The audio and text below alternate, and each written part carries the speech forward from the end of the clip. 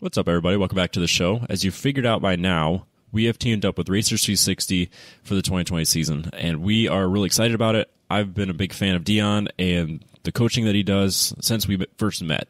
I've been using it quite a bit. I use their track breakdowns for any time I go to a new track. I talk to Dion when I can about ways I can improve. Any chance that I can to get better on track, I try to take advantage of it. So obviously this partnership is a little self-serving because I get to build that relationship with Dion and then hopefully get better on track as well. But I've been using it all the time. The SCCA Time Trials National Tour that came through Heartland Park was the event that I used it probably the most last year. Before the event started, Dion put out the video that did the track breakdown and walked us through ways that you could improve, where you can pick up time. And I watched it to the point where I knew every corner before I got there. And it was raining and wet, and I was on slicks. So I was slipping and sliding, didn't really get a chance to actually put a real lap down. But once the track dried, I was able to improve my time in such a way that I went to the second fastest lap of the event. It was such an improvement that the rest of the weekend I was called the cheater and that the transponder failed. There's no way I put down that time. That everyone just said it was bullshit. So if you want to improve your times in such a way that the rest of the field gets to call you a cheater, Racers 360 is the way to do it. I mean, putting up an authentic time that's even leaps and bounds better than what you ever expected you could put down just shows the investment in this coaching is more than worth it. I'm a big fan of Dion. I'm a big fan of Racers 360. I wouldn't partner with them if I didn't believe in what they were doing. So we're doing a 7-day free trial for our listeners, but that really wasn't, in my opinion, that wasn't good enough to get people in the door. So I wanted to give you guys an incentive, give our listeners something back. So it's a 10% discount now. So if you go to the description of the show, just click on that, sign up, 10% off, and it's exclusive to our listeners, but that doesn't go out to everybody. We want you guys to get better on track. If you're serious about racing, Racers 360 is serious about making you improve. So check it out. I want to hear some testimonials this summer about our listeners that have improved.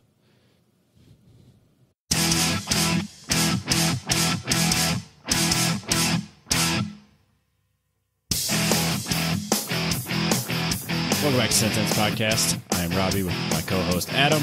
We are in the Kanga Motorsports studio. Hooray!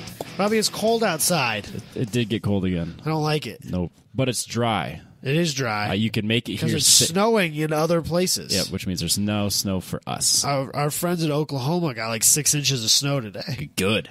Deal with it. Yeah. But theirs will be gone in like a day, whereas ours is still here. Daniel sent a message to our little group chat, and he's like, what is this shit? It's yours now. Deal with it. Yeah. I was pretty happy about it. I was really happy that it got to 50, and now I can drive on the roads. Yeah. And you can make it here safely. I brought my work truck today. Oh, I could have told you that there's no... And then I didn't need it anyway. Yep. What's good? Because that's two-wheel drive with great tires on it. Doesn't have lick of trouble anywhere. Thing's a beast. It's all good. I get into places with our four-wheel drive trucks have gotten stuck with that thing. Because it's got a fuckload of weight over the back axles, and it never stops. Perfect. It's like a tank. Dude, it's a beast. I know. It's massive. I think I might have blown the motor up. Well, it's not your motor, so it's the company's fault. So it was. Or is it your fault? It was sitting idling one day. Because I always leave it idling and basically never shut it off. Because if I shut it off, the generator will drain the battery. It's just a big diesel truck, right? No, it's a gas truck. It's got a 6-liter LS in it. Oh, that's good. LS things. Yeah, that's great. It'll run forever. Well, it will until the water pump gives out. Shit. While it's sitting idling and you don't fucking know it. How many miles are on it? 200,000. That's a lot of miles. It's a lot of miles. But the thing is, like, if it's got 200,000 miles on it, imagine how many hundreds of hours of just sitting there idling it has on it, too. Oh, shit, yeah. Damn near double it. Yeah, I bet. Really? Yeah. So the water pump gave out, and all the coolant disappeared, and I hopped in the truck one day. All the coolant disappeared? It's all gone. Did it give out because it was gone? I don't know. No, because we have a sheet that we have to fill out every Monday morning. Oh, yeah. So I have to go through it. So yeah, do your maintenance checks. So this was like a Thursday, and Monday morning it had coolant in it. Oh, shit. And I've never seen a puddle. No. So I'll say you only drip oil on my driveway. You don't drip coolant. That's probably my Blazer. Not the truck. I don't know about the truck. It's fine. I just know that you've been here because there's oil in my driveway. God, why do you have to hurt me like that, Robbie? There's oil in the garage. There's oil in the driveway. But I can point it out to you if you'd like. So I hop in it, and the thing's sitting at 260, just pegged. Oh, shit. And it had been idling without me in the driver's seat for like at least 20 minutes. So I have no idea how long it was pegged out like that. Too long. And so I killed it and popped the hood and like got to looking at it, after it cooled down a little bit. Yeah, it's completely out of antifreeze. Ran across the street to the Come and Go that was right there. Yeah. Bought a gallon of antifreeze, filled it up, and got it home without any trouble. But then the next morning when I got back to work, it was empty again. It was all on the ground underneath it. Oh, shit. So it ended up being a water pump. And now it's way louder than it used to be, and it's clearly down on power. Uh-oh. So. Whoopsie. I mean, luckily it's not your money or anything you really could have controlled. Yeah, it still sucks because I really like that truck. What's an LS? They just go grab another one, throw it right in. That's kind of what I said. Knock it out in an afternoon, dude. It's not that easy in there. No, not in that truck. Probably not. No, because that's a van body. And so, like, the front... Yeah, you got to, like, get rid of the front of the engine is basically even with the front of the cowl. Yeah, that sucks. Most of the engine is inside the driver compartment. Is there, like, a compartment next to your... There's a doghouse that comes out, like a center console thing that comes out, and that's where the engine is. And I assume that it comes out from underneath. Oh, what a pain in the butt. Yeah, that sucks. And we don't have like a lift or anything at the shop, so I'm assuming if we were to put a new engine in, it would have to go to some heavy truck repair shop. Yep. And those get expensive. Yeah. And then you total it out and get a new one. Yeah, for a 200,000-mile truck, or we just get a new one. Right. But I'll probably end up with something I don't want. Yeah. That's what I'm afraid of. That's what happens when you have things that you like. Life takes it away from you. Yeah. You're telling me, Robbie. Everything good gets taken away from me. Let's talk about things that aren't that. Before we do the opener, I noticed you brought a lot gaggle of things. Gifts. Yeah. Why is there so many things on my table? Let's start with the styrofoam box that I've had at my... Let's start with that thing. What's that? No, let's start with this that I've had in my possession for months. What's in the box? What's in the box, What's Robbie? in the box? Is this yours. It's a gift? Yeah, this is yours. Oh, shit. This was sent to me a long, long time ago. Is this a Christmas gift? I think it may have been more like a Thanksgiving gift, frankly. Good Lord, Adam. Michael was definitely still on the show when I received that. That's true. I remember you told me you got me a gift. Our gift was given to you. Yeah, so I apologize. Oh, this is drop shipped? To everybody for having taken so long getting it here. Did the person that sent this to you... It's Dallas. Did he complain to you He's never said a word to me. What? Which I'm a little bit shocked. I'm surprised he hasn't called you up and be like... Yeah. He probably thinks I'm an asshole that got it. No, and then didn't say a because word. I've talked about it more than once. Like, shit, one of these days I'll remember your damn coffee mug. Oh, they ruined it. No one knew. Oh. It's a coffee mug. What's it say, Robbie? It says, I heart Cumming, Iowa. But if I said it like this, it just says, I heart Cumming. It's a huge mug. I'm legit going to drink all of my coffee out of this one. Are you going to bring that to work? Oh, yeah. Is that like... Fucking fire You're not going to have a... You're not going to have a chat with HR about that or anything? I hope I do. I have my 10/10 mug at work. I might replace it with this. Well, that's a bigger mug, if I'm not mistaken. Yeah, this is the biggest one we sell is a 15-ounce, and this has to be closer to 18, probably. It seems... It's large. It's like large and a charge. Yeah. So it does not... Thank you, and I'm sorry. It says 10/10 podcast on the bottom. I don't know, man. What the world? I don't know, man. I assume it's whatever. I can't answer that. It's confused. I'm confused. I heart Cumming. Thanks, Dallas. This is like the nicest thing anyone's got me today. I feel really bad about it, but hey, it made it eventually. Today is the gay. Whoa, the day of gifts. Yeah. So then I also got another package yesterday in the mail. Yeah, you did. From our friend Dustin Nixon from Texas.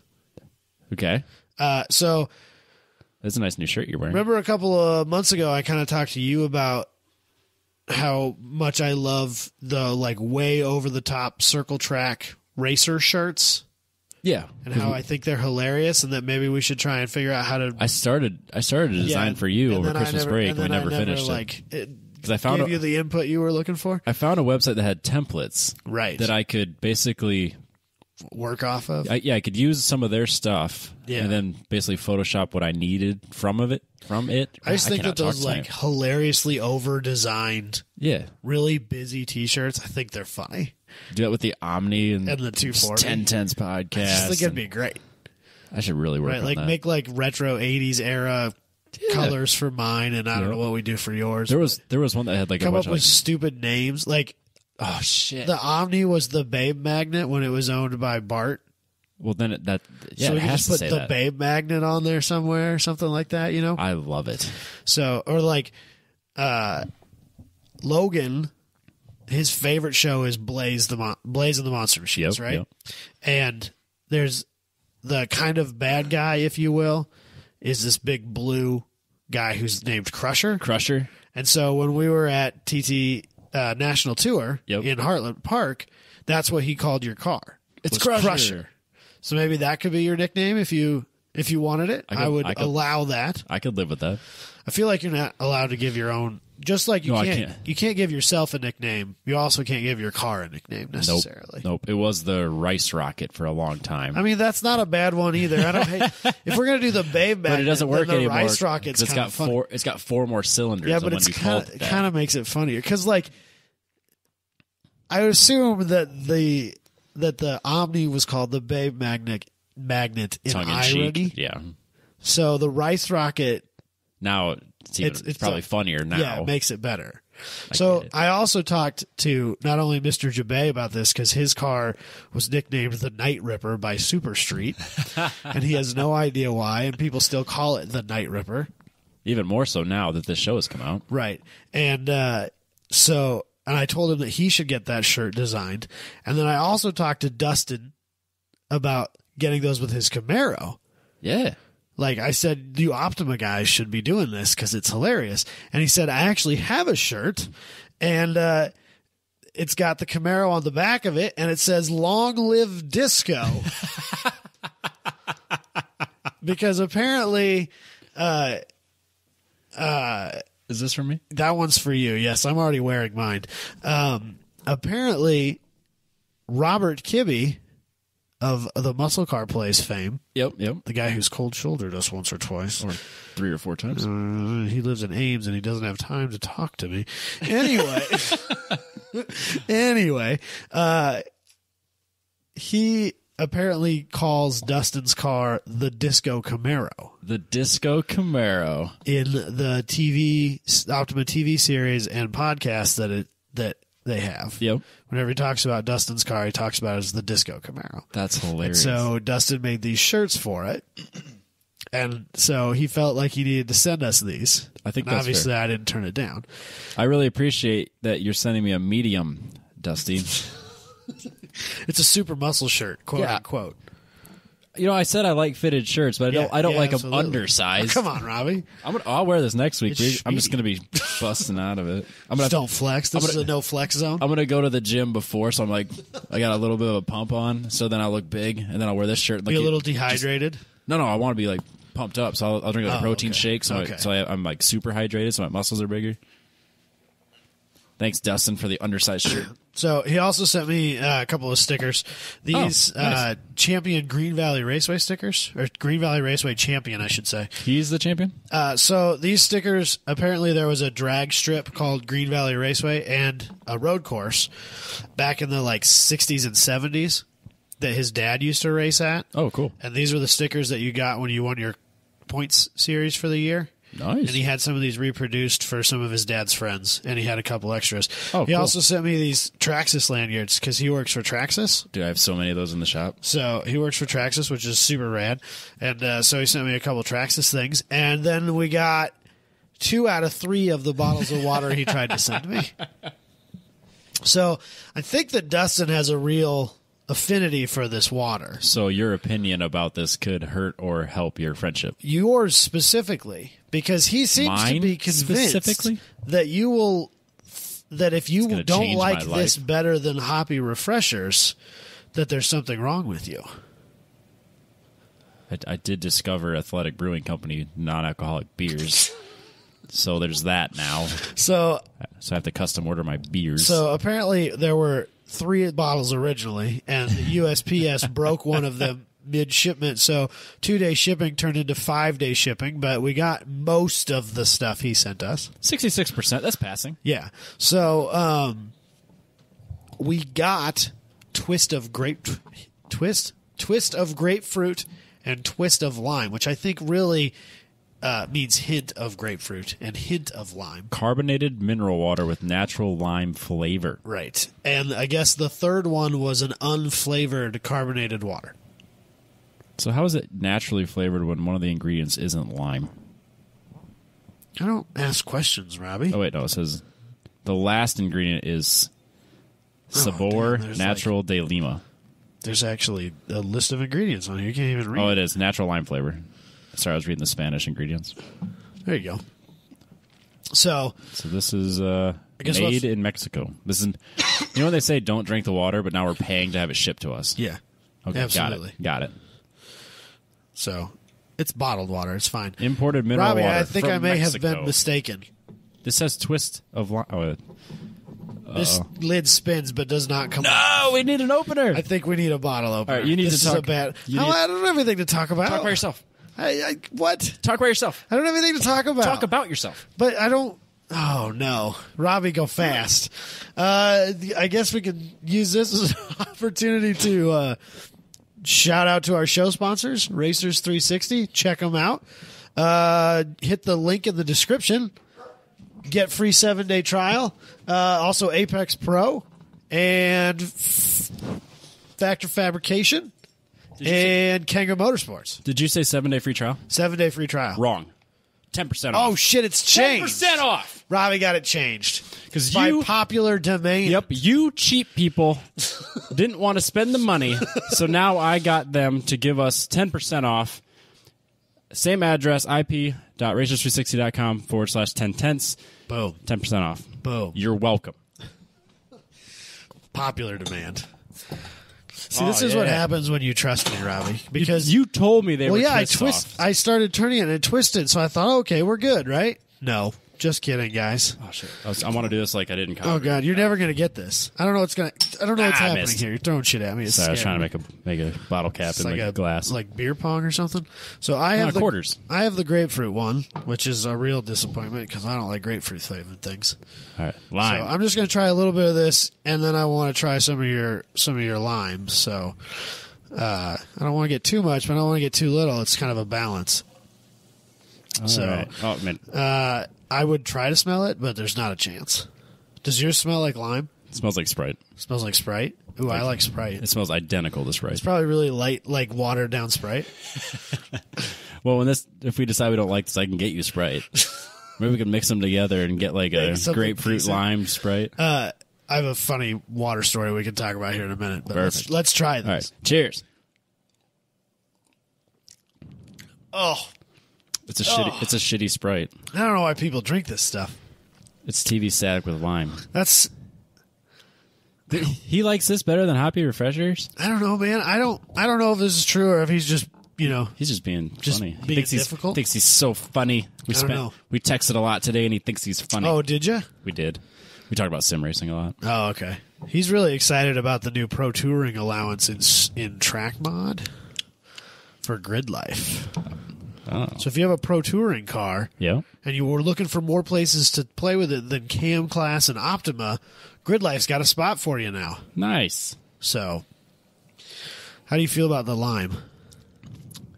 Yeah, it's got like the same carbonation and like 30% of the flavor that a Sprite has. So this would probably be more flavored than like the crap that Michael used to drink. San Pellegrino? Yeah. Yeah, think of that. Well, San Pellegrino I don't think has any flavor. Some of them do. Oh, do they? Think of the one that had flavor. It's like that. It's a lot of carbonation, not a lot of flavor. I kind of taste the lime. I don't understand why people like this. I can taste the bubbles. That's what I don't like is that taste. It's fine. I don't mind it. It's got like a bitter. The problem is I have a really like a really bad sweet tooth. So like if you Yeah. you hand me a Rooster Booster or Kool-Aid or well, a properly mixed Kool-Aid. with like extra sugar. Yeah, with like If I have to chew it a little bit, that's the right Kool-Aid. So like they call for a quarter or for a cup. Yeah. So I put like a cup and a quarter in, Or 2 cups. and you're getting closer to the right amount. It's like sweet tea from the South. You have to boil it to get it so that it Just use absorbs warm water. Nah, boil it. And then put it in the fridge. Whatever, man. I don't really want that much sugar in it. Yes, you do. If you let it sit too long, it turns to like a solid piece of candy. That's the perfect concentration for Kool-Aid. That's hilarious. This is okay. I'd rather have a Hobby Refresher or a non-alcoholic beer. I don't get it. I get it, but I have my preferences, and this isn't it. If I had to drink either this or Buffalo soda, I would drink this. Well, yeah. Probably. What was a picture that Butter. butter? So we have we have butter soda coming. I'm hoping not. Yeah, we do. He hasn't asked me for my address yet. He already has it. Does he? I don't think he has Where does he work? Oh, son of a bitch. He has all of our Son addresses. of a bitch. I forgot about that. Yeah, he's had our address since forever. Yeah, they might have been the first people to get our addresses. Yeah. Katie was a little creeped out that I got fan mail yesterday. Well, it's not new. I was like, well, I don't really ever get anything. Yeah, we sometimes do. Usually it went to either you or Michael. Michael, 'Cause typically. when you send it to me, it takes me 4 months for it to show up at the show. They've learned. Yeah, they know. It's good to be consistent, Robbie. How do you feel about lime? This is grapefruit. Or grapefruit, I mean. The same. It wants to be a soda, but it's not. And it contains no juice. Or sugar. No refill. Not for individual sale, Robbie. No. Thank you for the Mexican water, Dusty. If I get sick, it's Dusty's fault. Yeah, it's because you drank water from Within Mexico. the next 6 months, if I end up sick, especially if one of the side effects is diarrhea, it's Dustin's fault. 100%. Yeah, absolutely. It's just like Robbie and the PRI flu. That's real, dude. I'm not the only one that got it. No, I got it this year. Everyone got it. So That's where the Wuhan virus started. The coronavirus started at PRI. that's probably true. I saw a post about being sick from PRI on Facebook from people we did not in any way, shape, or form associate with while at PRI this year. So it's a real thing. Everyone gets the PRI it. sickness. Yep. It's a real thing. Jordan from New Edge. He got violently That's sick. what I was talking about. Guy we talked about or talked to years ago. Yep. So drag racer, but no prep racer. Thanks, Dustin. I'm most excited about the shirt. Now I'm all burpy. I'm really excited about the shirt. I am. Long live disco, Robbie. It's gonna be awesome. It's pretty funny. I'm gonna wear it all the time. It's pretty funny. The thing I'm a little bit afraid of, it's a little on the short-sleeved side. Is he gonna be offended? Well, how do you think I'm gonna feel? It was short sleeved to begin with. I'm a little afraid that when I wash it, it's going to shrink. Yeah. And then I'm never going to wear it again. Oh. Sorry. If it does that, I'm just gonna cut the sleeves off of it. Yeah. Yeah. Then I'll wear it on the show. So I'll wear it one of these days. But I bought a T-shirt from friend of the show, Joe. Oh yeah. With the Fiesta. Yes. Right? So one of his friends is building this wild, crazy Time Attack Fiesta, and they're going to take it to Super Lab Battle. Heretics Time Attack on Facebook and Instagram. But they have T-shirts, and one of them is like kind of like an engineering drawing of a Festiva. Oh, yeah, and it says the new shape of speed on it. And so I bought that, and this is how I know he listens. He sends me a text message that says, hey, these are fitted T-shirts, so I'm just going to bump it up to an extra large for you. Thank you, good sir. Thank you. That's good looking out. Yeah, I appreciate that. HereticsTimeAttack.com. There you go. Yep. So when you think about building a Time Attack car, the first thing that comes to mind is a Festiva. Well, yeah, it's lightweight, it's small. Reliable. I mean, that's not what I think about when I think about Time Attack cars. Oh, yeah. Especially unlimited class Time Attack cars, which is what they're building. Yeah, we could throw that reliability out the window on that. Just power. They motor swapped it and turboed it. It's not reliable. What motor? I have no idea. Big one. It's some Mazda derivative. Okay. How many cylinders? 4. Okay. That'll be screaming to the moon. Yeah, it's got a hell of an exhaust manifold on it. I've seen pictures of it. Nice. It's pretty rad. I'm excited to see them. That'll be fun. I volunteered me and all my friends who are going to Superlap to help them if they have any sort of mechanical issues and need any help. I just volunteered all of my friends to help them. So I'm sure Josh is really appreciative of me volunteering his mechanic skills. Well, and I'm sure the guys at Heretics Time Attack are going to appreciate all of your... It's probably best if I don't touch the car. I'll be there for moral support. That's better for everybody. I'll go hang out in their competitors' garages. That's what. I'm helping. I'm here. Is that chair being used? No, like I'm making their cars worse by being near them. Oh, I like that. Yeah. Smart. So, bam. All right, so Gifts. Thanks for the gifts, everybody. I do heart coming, Iowa. What? I do. It's a nice town. Oh, Robbie. It's not a town, Robbie. It doesn't have a Casey's. It barely has a post office. But it does have That's a bar. That's not a requirement. It does have a bar. It's got a bar and a church. Does it have a church? I'm sure it's got a church. Okay. It's got a bar and a distillery. There you go. But no Casey's or a gas station. So, should we do an opener? Presented by Factory Fabrication. Our friends Booney and everybody else over at Factory Fabrication. They are there for all your fabrication needs. I was hanging out with them yesterday. Oh. At the SCCA meeting. Right, yeah, I forgot about it. You said you've been doing like nothing but SCCA meetings. Yeah, I had the last week. I had the mid-iv convention all day Saturday. Yep. And then I went and picked up tires Sunday, which was really not an SCCA meeting, but just a lot of driving. Right. And then Tuesday I had the SCCA monthly meeting. So right. It's just been nothing but SCCA meetings. And if you've been to an SCCA meeting, you can understand how exciting that is. Riveting. But one fun thing did come out of the mid-iv convention. Oh? The road racers have kindly referred to us as the time trial outlaws. So we're going to steer into this, and I'm pretty sure I need to get everybody bandanas for the first event with our Can logo we get a on it. Tense bandana?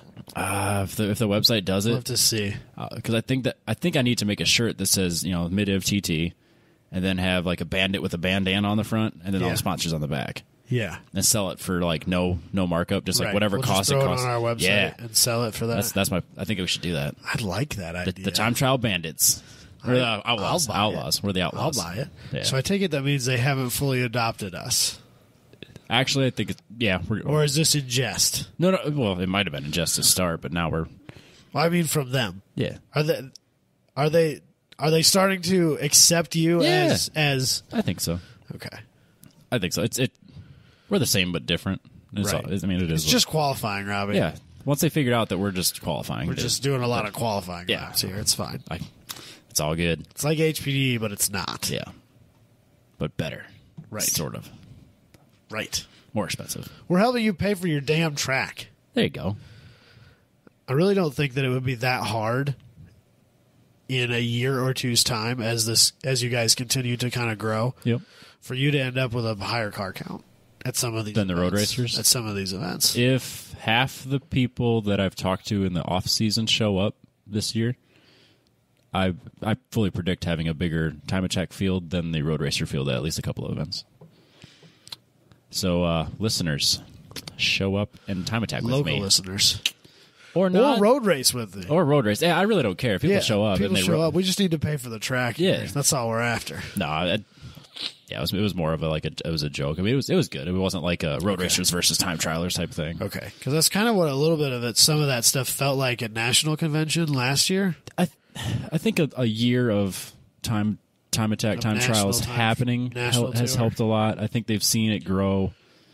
And one thing I kind of took away from it was that we pushed the one team mentality. It's like we want to have like a grill out at the events. We want people to just hang out. We all camp together. So it's like we're not competitors in a way that we hate each other. So I think that positive mentality kind of comes in. It's like we're not here to fuck up your event. We're not here to steal your show. No, we just want to. We're here to have fun. We're competitive, but we're not here to ruin it for anybody else.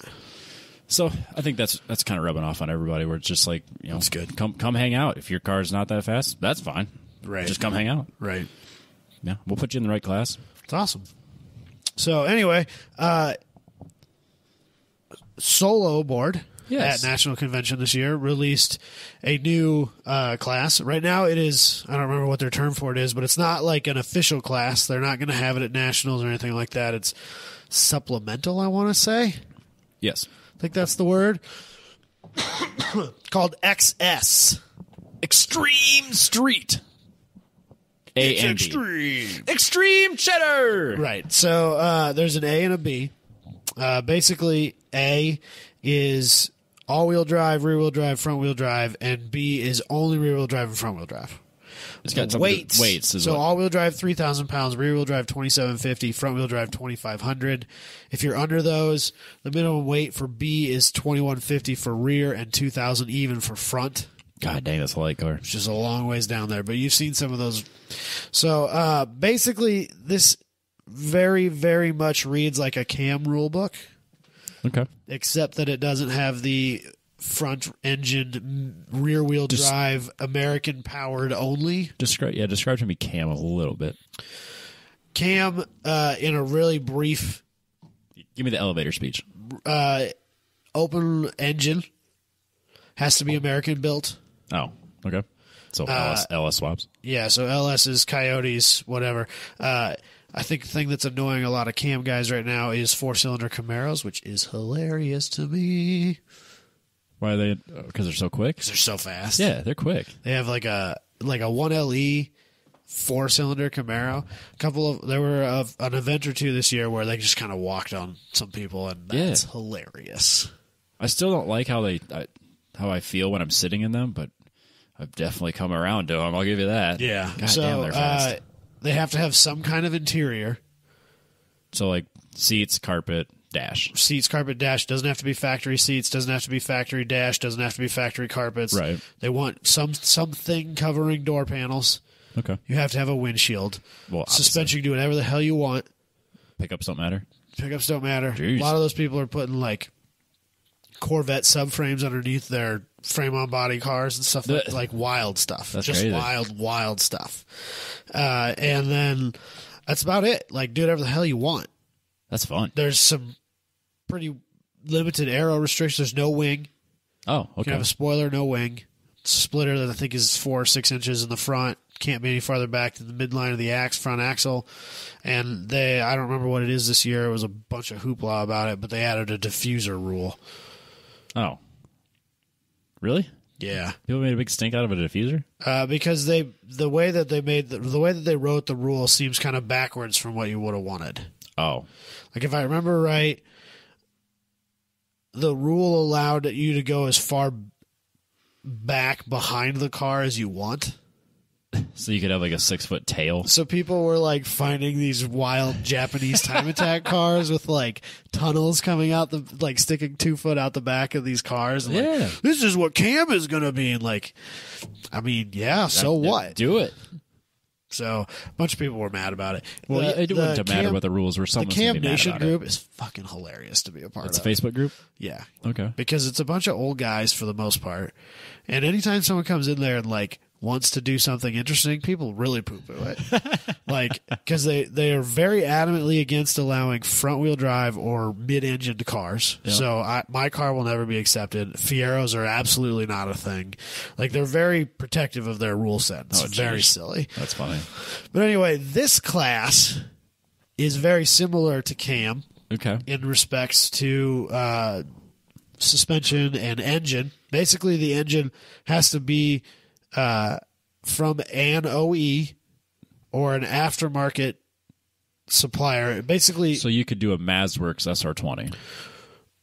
they don't say anything specifically about billet, so I don't know if someone's going to show up with a crazy billet I'm motor. sure they're not too worried But about like it. Ford Performance and GM Performance both sell blocks that they never necessarily sold in cars. Right, but it's an OE derivative. You can buy those. Dart. There's other like LS architecture motors that people sell. Yeah. Those are legal in this class. Then a Mazworks would probably be Right. I don't see why I I wouldn't. mean, if somebody wanted to buy a Bullet Racing or a Bullet Engineering 4G63 and put it in their Evo, Sure. I mean, more power to you, right? Like, who am I? Well, to that's tell the you? plan is more power. Yeah, that's true. So, big differences between this and Cam. Obviously, the front and all-wheel drive. There's no American-only restriction.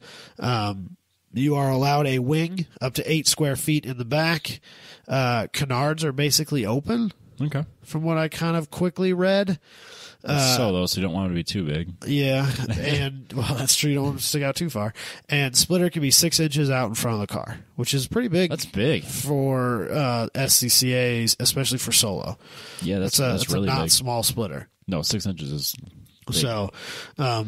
It's funny because like you go to a Grid Life and like the smallest splitter's a foot long, but it's fine. It's like a diving board. Has to have factory windshield, but windows have to be present, but don't have to be factory. They have to be at least 8-inch polycarbonate. Okay, but they can be replaced. Gotcha. Which is interesting. This kind of has to have some form of interior, just like the Cam rules are. Yeah. Basically, that's it. 200 tread wears. There it is. I was going to say 200 tread wear. 200 tread wears only. Things like the Kumo ACR and a couple of Michelin Pilot Supersport derivatives are not legal. Okay. Even though they're 200 treads. Well, they're not which is the same as every other 200 tread wear class that we currently have. Basically, it's street mod with a few more aero and engine modifiers and 200 tread wears only. That'll be fun. So this was kind of the class that I used to always dream about. Yep. Is it like kind of like XP, but with 200 basically treads? XP with interiors and 200 treads. Because XP you don't have to have an interior. Right. So you don't have to have a windshield either. Whoa. A lot of people cut those off. Weird. Like Roadsters. Like Miata. A lot of guys with Miatas. Yeah, I've seen those. That windshield's got to go, bro. Huh. Solstices. Yeah. Stuff like that. Skies. Boxers. Really? Boxsters. Excuse me. Boxsters with a T. Cut that shit off. Cut that windshield right off, Robbie. Absolutely. I have never seen that. Oh, you should come to Solo Nats sometime. I'm down. It's like every other car you see there doesn't have a windshield on it. Fucking hilarious, That's dude. awesome. There's nothing better than seeing like every year there's a 911. Yep. That they radiused the fenders to clear like 315s or 335 Hoosiers. It was like green? Yeah. Yeah. Oh, I remember that one. It just makes me so happy to see that car. That car is wild. Like they hacked up a 911, an air-cooled 911. Good. To make an autocross car. I bet it's been an autocross car for its 20 whole life, years, yeah. You know? But I think this class could be interesting. They got a hell of a nasty PAX modifier. I don't remember what it is. There were a bunch of people who are like... It's like 0.8 something. I think it was funny because, the SCCA members page, they got the meme page, People right? have to complain. They got to make bitch about everything. And people were making memes about like, all these rules are too restricting. This and rah, rah, rah, rah. Oh, you gave me the class I wanted, but I have a shitty PAX multiplier. Rah, rah, rah, rah, rah. Like... Get over it. Well, the funny thing is, it has a worse PAX than XP. But I think it could be faster because they have a little bit more engine wiggle room. I think. Right. So it'll be curious to see if I assume they'll adjust it if needed. But it would cool as long as it's a supplemental class, I don't know that they really care. Oh, that's not fun. Because PAX is based off of national times. Right. So if they bring it to nationals, they can adjust it. So it'd be kind of hard to adjust it if you don't have nationals times. Right. So I have a slightly changed opinion of these things. Since PAX? No. I still think it's dumb. I still think it's really stupid. Of people who complained about having a class that didn't allow all the modifications they want while still allowing 200 treads. Okay. Or only allowing 200 treads. Right. So I used to think that was the class I wanted. I wanted compact cam, right? Or as some other people had lovingly referred to it until XS came along, cum. Oh, which was classic un-American muscle. That's great. A personal favorite of mine. I used to think like that was the class I wanted. I wanted this builder's class that would allow me to do anything I wanted, but you had to run 200 tread wears. Yeah. And if you go on to TireRack.com and you look at the prices of a competitive 200 tread wear yep. versus the prices of a similarly sized A7. Okay. They're really not that much different. What size are we talking? Well, like a lot of cam cars run 335s square. 335 like 18, 19. So I'm comparing 20s. 17s. It's a $150 tire difference Each? Yeah, because like you can get. I guess I haven't shot For like an R7 versus an RE71. So like, it's at least $100 a tire difference. Is it that much? Because I think you'll spend about $350 on a Hoosier R7. Like we'll just say 275s. Okay. And then if you get a 275 17 RE71 R, that'll be about, I want to say 250. I haven't shot for those in forever. Because the thing is that like everybody always wanted this class where 200 treadwears were only allowed so that they could drive their car to an event. Yeah. And they could compete with their car, and then they could just drive it home. Yep, I get it. But if you have a car that's built to the limit of XS, you're gonna be fucking driving that car anyway. No. And you're gonna have tens of thousands of dollars wrapped up in it. What's another couple $100 in Hoosiers? Right. Who cares? Yeah, just jump to XP at that point. Or street mod, whatever tickles your fancy. Yeah, whatever it fits in. Whatever tickles your fancy. Because technically, this car would, with the exception of the engine rules, most of this class lines up more with street mod than it does with XP. Right. Because of the interior rules. Gotcha. So, yeah, I mean, it's a car that's that built. It's gonna. You're not gonna drive it. You're gonna trailer it anyway. Or you're gonna do what I did and drive it, and then burn up a clutch, and then drive it home without a clutch. And RE71s cycle out almost as fast. It seems like the like especially really now the newest version, pointy end of the stick national solo drivers. They're replacing their RE71s as often as a pointy end of the stick A7 driver. So yes, they are. It's really not any different. No. And so I'm really not sure that it matters. Yeah. And I mean, they literally gave us what people have asked for. They did, but I've kind of, now that it's here, I've kind of flipped how I feel about it. Yeah. Well, I know. Yeah. Let's just say 3 years ago, this would have been perfect. I would have been so pumped. Yeah. But now, like, even in the last 3 years, I'm like, no effing way I'm driving a car that built to and from a track or autocross. Even an autocross. Yeah. Like, if it's in Des Moines, sure. If it's in Newton or, I'm just thinking of something that's an hour and a half away. Right. No way. Not doing that again. Yeah. Honestly, I think that an argument could be made mechanically that autocrossing is almost worse than time attack. In what way? A lot of, I guess, if you go to solo nats, those dudes live on their rev limiters.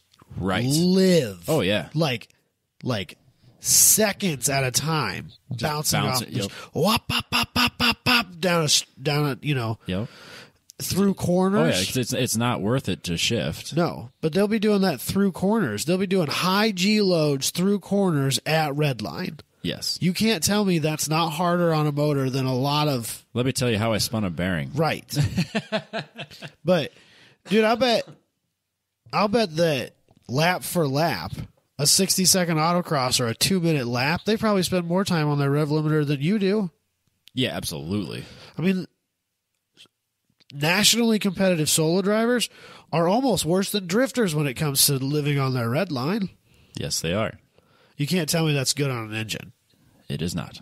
So, like, the idea of taking such a wildly built car and driving it to an event and thinking you're just going to drive it home like it's no big deal, if you're really serious about what you're doing, you're wrong. No, that's going to bite you in the ass. It's bit me in the ass multiple times. I've had more issues driving to an autocross event, trying to run the event, and then trying to make it home than I ever have going to a track. I mean, right. Granted, spun a bearing, but I had the truck and trailer. Right.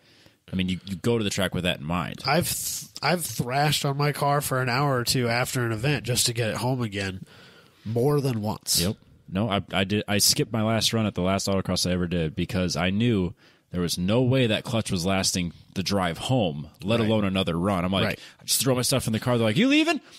I got to go. I'm not even going to shut the car off. I got to go. Right. So it's like, at that point, you're trailing your car, you're dealing with this, like, just buy the Hoosiers. Yeah. Or buy the takeoffs. It's fine. Who cares? Yeah. I get it. So, also, one of my biggest gripes with Solo has always been that there's way too many damn classes, and this just added 2 more. You know how many classes there are? Too many. I'm legitimately asking. I have no idea. I don't have the slightest clue. Too many. So, I know that, like, in Street, there's... I want to say there's A, B, C, D. I don't think there's an E. No, there is an E Street. I think it's A through H Street. Yep. And then there's STU, STX, and I think there's one more ST class, STR. Oh, we should count them. I'll bet you there's 40 to 50 classes. And that's for street cars. Well, cars built off of street cars. That's not even counting your open wheel cars, your formula classes, your kart classes, your A and B mods, which are not real cars. So I'll bet there's 40 to 60 total. So if you want to go and get a trophy at some event, I guess they don't give out trophies at regionals, but you could show up and be like, I'm in this random class. Well, at a national level, if they don't have enough cars in a class, it doesn't happen. Oh, probably a good idea. Yeah. Participation. So you can't just like show up and be like, oh, there's nobody in that class. I'll take the jacket, please. I'm in unlimited. Yeah. So it doesn't really, I mean... Come to mid-if time trials. We have 7 classes. You know, I don't want to be like the supporter of NASA's system because I don't really love NASA, but their rule book kind of is. But I also hate power to weight classing. You know how I feel about I'm the power to opposite. weight I classing. think it's the best. I don't like it. I know. We don't need to argue about it. So that's not good content. Right. So we can agree to disagree on that. No, that's fine. That's how it should be. But yeah, I just think that there's no way to write a perfect rule book. No, there's absolutely not. And even at mid-if convention, we've had people come up to us and like question a certain rule. And it's like we have to do it that way. I'm almost mad at myself for feeling this way about this class because like this is the class that I wanted. Oh yeah, for so long, and you're not the only one. Now it's here, and I'm like, do we really need it? It seems like a waste of time. Oh no. And I don't think I feel any different if they didn't make it a supplemental class. If they were straight out the gate, like this is legit. This is what we're doing. Huh. I don't think I'd feel any differently about it. No, I mean I get it. Like they did the same with time trials. Their rules came out and we're like, I like these rules better. You know, but I mean everyone's got their own opinion on rules. I think part of my softening on the need for this class is that as the podcast has been a thing and we've gotten to meet all these people that run Grid Life and the SCCA and all of these different groups that are really pushing the fun aspect as much as the competition aspect. And, you know, then I kind of feel like, man, maybe we just have 10 or 15 classes at the most. And if you're not competitive in your class, just show up and have fun because that's what really matters. Right. And because I think one of the biggest hurdles for people stepping into solo, like you're just Joe Blow. Yeah. You've built your Scion TC. You put some coilovers on it, put some fucking sweet rims and an cold air intake on this bad boy. Yeah. You're just like, this thing is dope. I'm going to pause you right there. The weirdest sounding car in the world is a Scion TC with a semi-stock exhaust and a big ass cone filter? Intake cone filter. Yeah. Because it's all intake noise. That's the way it should be. And no exost. I love intake noise. I like intake noise more than I like exhaust noise. So I support these things. I remember when Josh but it wasn't like a sucking sound. It was like a weird, like all the engine noise up front. Not just like it wasn't like the SR20 where you heard all the turbo noise and stuff. Right. It was just like a weird engine noise all from the front, nothing from the back. Because Josh had that, and then he got sick of it. He wanted to have exhaust noise, so then he put a muffler, like an exhaust on it, catback, and it was the worst sound ever. And he was just like, "Tack with that." I don't know what to do now. But if I'm bringing my sweet whip to a solo event, like if I actually open up Google and look for that rule book, I'm not coming. It's 900 pages, daunting. I'm not coming. Nope. It's too much. I'm done. I get it. But, 7, 8, 9, 10 classes, I'm willing to deal with that. Yeah. I mean, honestly, that's kind of our philosophy is like if you can't understand the rule book, you're just going to get frustrated and not show up. Right. Whereas like the easier the rule book is, the more fun it is, and or not necessarily more fun, but like the more likely to have someone just be like, I know where I'm supposed to be. That works. I'm in production B. Yeah.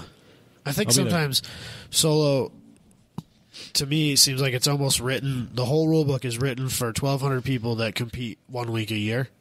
I think it is. And that a lot of those people who are writing those rules are the people who are doing that, and they forget about the majority of the people who are actually competing in autocross weekend to weekend. Yeah, but I mean, on a weekend-to-weekend basis, I mean, that's what we do. Like, I didn't compete in it, but like what we did last year with the 10-10s group, or like everyone, like 2 years ago, was like, everyone go to XP. Who gives a shit? But if you're not already involved in the group, if you haven't already made that leap from like, what the fuck is this bullshit rule book to, okay, I'm going to deal with this anyway. Yep. I'm going to push through. If you don't already know, if you're not involved with the group, you'll never find out that that's how it is. All you'll see is this barrier to entry that is a 900-page rule book with 60 fucking classes. And you'll be like, man, I don't really care that much. Autocrossing kind of looks silly, and everybody on such and such a group makes fun of it and tells me I should go street racing instead. Yeah, don't do that. So no, I get it, and I think we just or you'll sell your TC and buy a 240 and go drifting because it's easy to do. It's way less daunting. Get it, and I think that's on us as the people that do it to make it more inviting. And again, it's a very big umbrella statement. I'm fully aware I just made. Yeah, it's hard not to. So, I mean, that's kind of get behind the curtain here, but like that's our big push this year. It's just like we want to do grill outs every night. Just come hang out. If you're not competitive, who cares? Right. Make some friends. We all have the same interest. Right. So that's all I got. I'll get off my soapbox. I nonetheless am excited to see what people come up with for this XS. Yeah. I don't think that anyone's going to really build for it unless they don't make it a supplemental class. Yeah, I think so. I guess we'll see what happens. I think it'll be a catch-all for some like really random vehicles this year. Like either you kind of have a car that falls into that category, or it's a catch-all. And then I think if it catches on, where they notice that it's happening at a lot of regional events, then they have to pick it up at nationals and then make it more serious. It certainly could. It could be. Could build some pretty wild, fun cars, interesting builds. Yeah. So I guess we'll see. I'm in. Let's move on, Robbie. We have a topic. We do. And you brought this up to me about a half hour ago. That's not entirely true. We brought it up yesterday. I brought it up 24 hours ago. And then we changed plans. And then we thought maybe we were going to do something else, and we dropped it. And then that fell through, so now we're back at it. So I put this together. I'm ready.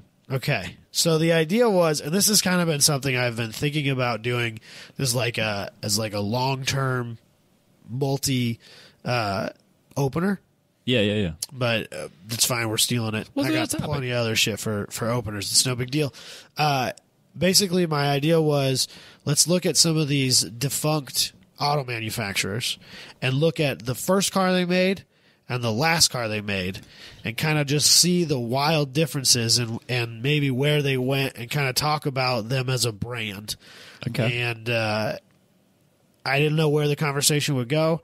It'll probably go very different places depending on what brand we're talking about. Well, what's kind of funny is because you're like, I don't want to talk about that. I was like, actually, I in the 30 seconds I looked them up, there's some weird shit going on. Okay. So then we got to talk about it. So my idea, but Robbie's research hit me with it. Huh? Let's do this. All right. What are we doing first? Cars that no longer exist. There's an article on the Delight. I found a list of 25. We'll probably skip a few. Yeah, we're just going to skip quite a few of these, I think. Oh, well, I did research on all of them. Did you? Most of them. Damn, Robbie. You are an overachieving man. That's what people come to appreciate. I do my research. You do. You always and then have. As soon as the episode's over, I forget it. I have always come into almost every single one of our shows wildly underprepared. And I balance it out. My frankly baffling amount of useless knowledge somehow manages to coast me through. It's so helpful. And you just research the piss out of stuff. And then I forget it as soon as the show's over. And so you sound like you know what you're talking about. But then you're like, that's not a 240. It's not a 240. And so you just push that out. Z's are starting to fill up. Oh, Jesus Christ. I haven't done shit with it, but it's like... Right. So, like... we'll go another direction here. But, like, I showed up because I had to have a NASA license to go to One Lab. So all of their information pamphlets showed up earlier this week. Yeah. So then I, put my license where I needed to put it, and then I was kind of skimming through all the other documents, and like just falls open. Spec Z. Fuck. Thankfully, that car's way too far. It's too far out of that to make it really reasonable to do. But it would be almost as expensive. What a great idea to back build that car.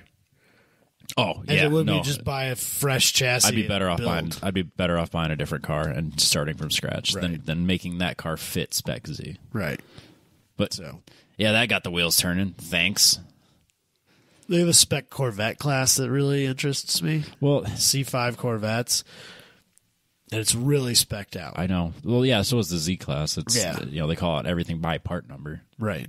Because I got the guy that I bought all those tires from runs the Camaro Mustang, whatever that class is. CMC, Camaro Mustang Challenge. Oh, yeah, that's the one. But yeah, so I know these things, Robbie. We were talking about... See, that's the useless knowledge I was talking about. I appreciate that. Yes, I was talking to him quite a bit about what they do, so... I really like their American Iron classes, especially American Iron Extreme, because they're kind of like these wild, like, tube frame, like, arrowed out cars with V8s in them. They all look like old Mustangs and old Camaros and stuff like that. Okay. Fucking rad. That's fun. Maybe that's a deep dive I should do sometime, is go through a couple different organizations and some of the cool cars that come from some of their classes that maybe not everybody has seen. Yeah. Everybody knows what Spec Miata is. Yeah, they're everywhere. But like GTL cars and American Iron cars and stuff like that, some of those cars are fucking cool, Robbie. I know, I get it. It's dangerous. It was funny because I was looking at the Spec Z rules. I'm like, well, that's out. And then immediately went to SCCA. I was like, where does this fit? Oh, yeah. Because, the Spec Z is really out, but right. There are road racing places for the Z as it sits. GLTC, Robbie. Or GLTC. That would make a great GLTC car. Right. All I have to do is finish it. Just needs a front half. Uh-huh. And an engine. It's got the engine. That runs. I just need a computer. Yeah. It's not a priority anymore. It wasn't. But then JC was like, hey, you want this exhaust? Yeah. That's way easier than making a 241 work. So now I don't have to make Booty. Was that the plan? Yeah, because I got the HKS one sitting in the shop. Oh, Jesus So I was going to have Christ. Booty just cut it all up and make it work. Right. So instead of making somebody make his exhaust fit, I'll just buy one that fits. It's a really nice exhaust, and I got it for like a third of the price. You didn't need the sway bars? I got the sway bars. Oh, you do already, or you bought those too? No, I didn't buy those. I already had those. You already had those? Yeah. Okay. Yeah, the exhaust was like the only thing I don't have. I need a computer, and then whatever. It's got the really small brakes on it right now, so I'd have to replace those with the Brembo package. Right. Or whatever I decide to do with it. But yeah. I want to look at pad options before you decide on buying Brembos. It's literally what I'm using. Oh, is it? It's the same Z rotors. Oh, okay. The rotors I have on the 240 are the same rotors that I would have on the Z. Pads. Yeah, G-Lock Brakes makes really great pads. Do they make... The Track Edition calipers are a Nissan factory part. They're probably a standard Brembo. Yes, I think a lot of those Brembos use sorry. the same pad. Yeah, when I said Brembo, I mean it's the Track Edition package that Nissan came out with. Yeah. Because that's the rotor I use on the 240. The Nismo ones? And I use the 30 millimeter 300ZX calipers on the 240. You've got the Nismo bumper on the front of that car. No, it's not a Nismo bumper. It's Is it not? Is it a reproduction of some sort? Yeah, it's like some real fancy one out of Japan. It's longer. Which I would need to replace. It's longer. I would get an OEM one if I was. It sticks out farther. Yeah, it's more aerodynamic. Well, it has a splitter built in. Right. Yeah, but by the way, the rules are written in most classes. That counts as a splitter. I know. So I would need all right, we've gone down a rabbit hole on what I could. Let's talk about race. Let's talk about cars that don't cars. exist. So what are we doing first, Robbie? Hit me with the first one. Plymouth in 1928, automotive executive. I don't want to read all this. No, don't. 1928 to 2001. Yeah. What was the first car in 1920? Plymouth, I can't believe was around in 1928. That's a long time ago. I actually have all the pictures ready for this. So, their first car, I would imagine, kind of looked like a Model T, Model A. They all, 1928. They all kind of look the same. Yeah, they do. Sorry, it's really hard for me to be interested in these cars. The first ones, like early 1920s. Like, really, you got to start getting into the 40s before I even become interested in most makes. Yeah, late 30s is kind of when stuff started to get a character to them. Is probably a way to describe that. It's like that's like the original hot rods. And then the war went and screwed it all up. Don't they all? See, I don't really care about like 32 Fords, like the quintessential hot rod. Oh, see, I really like those because I've seen 11 billion of them, and I just don't care anymore. Oh, I'm still not that jaded. Or like, but yeah, I like them. Like the 30s Willys Coupe. Just not into it. That's for the future, Adam. I know. All right, so sorry. 1928 Q. The Q. The Q. Model Q. Just the letter Q? Plymouth Model or like Q. CUE? No, Q. Okay. It looks like like a Model T. It's just a car from the 20s. Wooden wheels, Robbie. Could you imagine? Yeah, I'd break those really fast. Yeah, I'm certain of it. Be a rough deal. But then again, you're only going top speed of like what, 30? I don't know. But imagine like your gravel road, as much shit as we've given it in the last couple of weeks. No effing way you're moving in the winter. Yeah, but that road night and day better than most anything they had in 1928. True. You know, they were literally horse paths. Yes, and you would be stuck in any snow. Yeah, I would imagine that these were not things that were used by country folk. No, but fun fact, they sold 58,000 of them the first year. Really? 58,000. That's a wild number. Or I guess that's like more than Buick sold last year. In 1929, so the first full year, 58,000. It's like more than Buick sold at all last year. That's insane. That's insane that they could have a new car and be like, this is new. 58,000. And I think that they were kind of like an upscale brand. Yeah, I don't think it was like a $900 car in 1928. I don't think that they were like built to compete with the Model T, you know? Oh, you mean like, so it'd be like a luxury version? To be, a nicer one. I like that they have the flip up trunk seats. I always thought those are kind of cool. I don't know why. I'm sorry. Welcome back to the show. Sorry, no, I was trying to get I was trying to get what this would actually cost. I want to say $900 something is what sticks out. $13,524 in 2020. That's so cheap.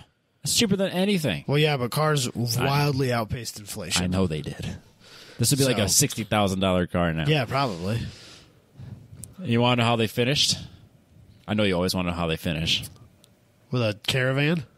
No, the 2001 Plymouth Neon. Gross. The Neon. Also awesome. 2001? 2001 was the last. I spent a lot of time making sure I had the last model to roll off the line. Yeah. Because I got conflicting answers depending on where I went. One? Yeah. Well, everyone. Okay. So the last model to roll off the line was a 2001 Neon. My, how the mighty have fallen. Well, when you put out that vehicle, I'm shocked. The second gen Neon was less desirable. The first gen Neon's a great car, Robbie. Sure. It's great. It's an unlimited class winning car. I get it. That's true. Just saying. Got second place in unlimited once with a Neon. But I mean, you start at 1928 and you work your way up to like the CUDA. The Superbird. Yes. Yeah. And then you finish with the 2001 Neon. See, that's exactly what I was hoping for. Good Lord. Talk about falling off a cliff. I mean, because you have a company that has a car that's like one of the most sought after cars of that era. Of all time. Right. Are you talking about like the CUDAs? The CUDAs, the Superbird, the Hemi, all that stuff. 70s Hemi cars. Yes. Literally one of the most sought after cars of all time.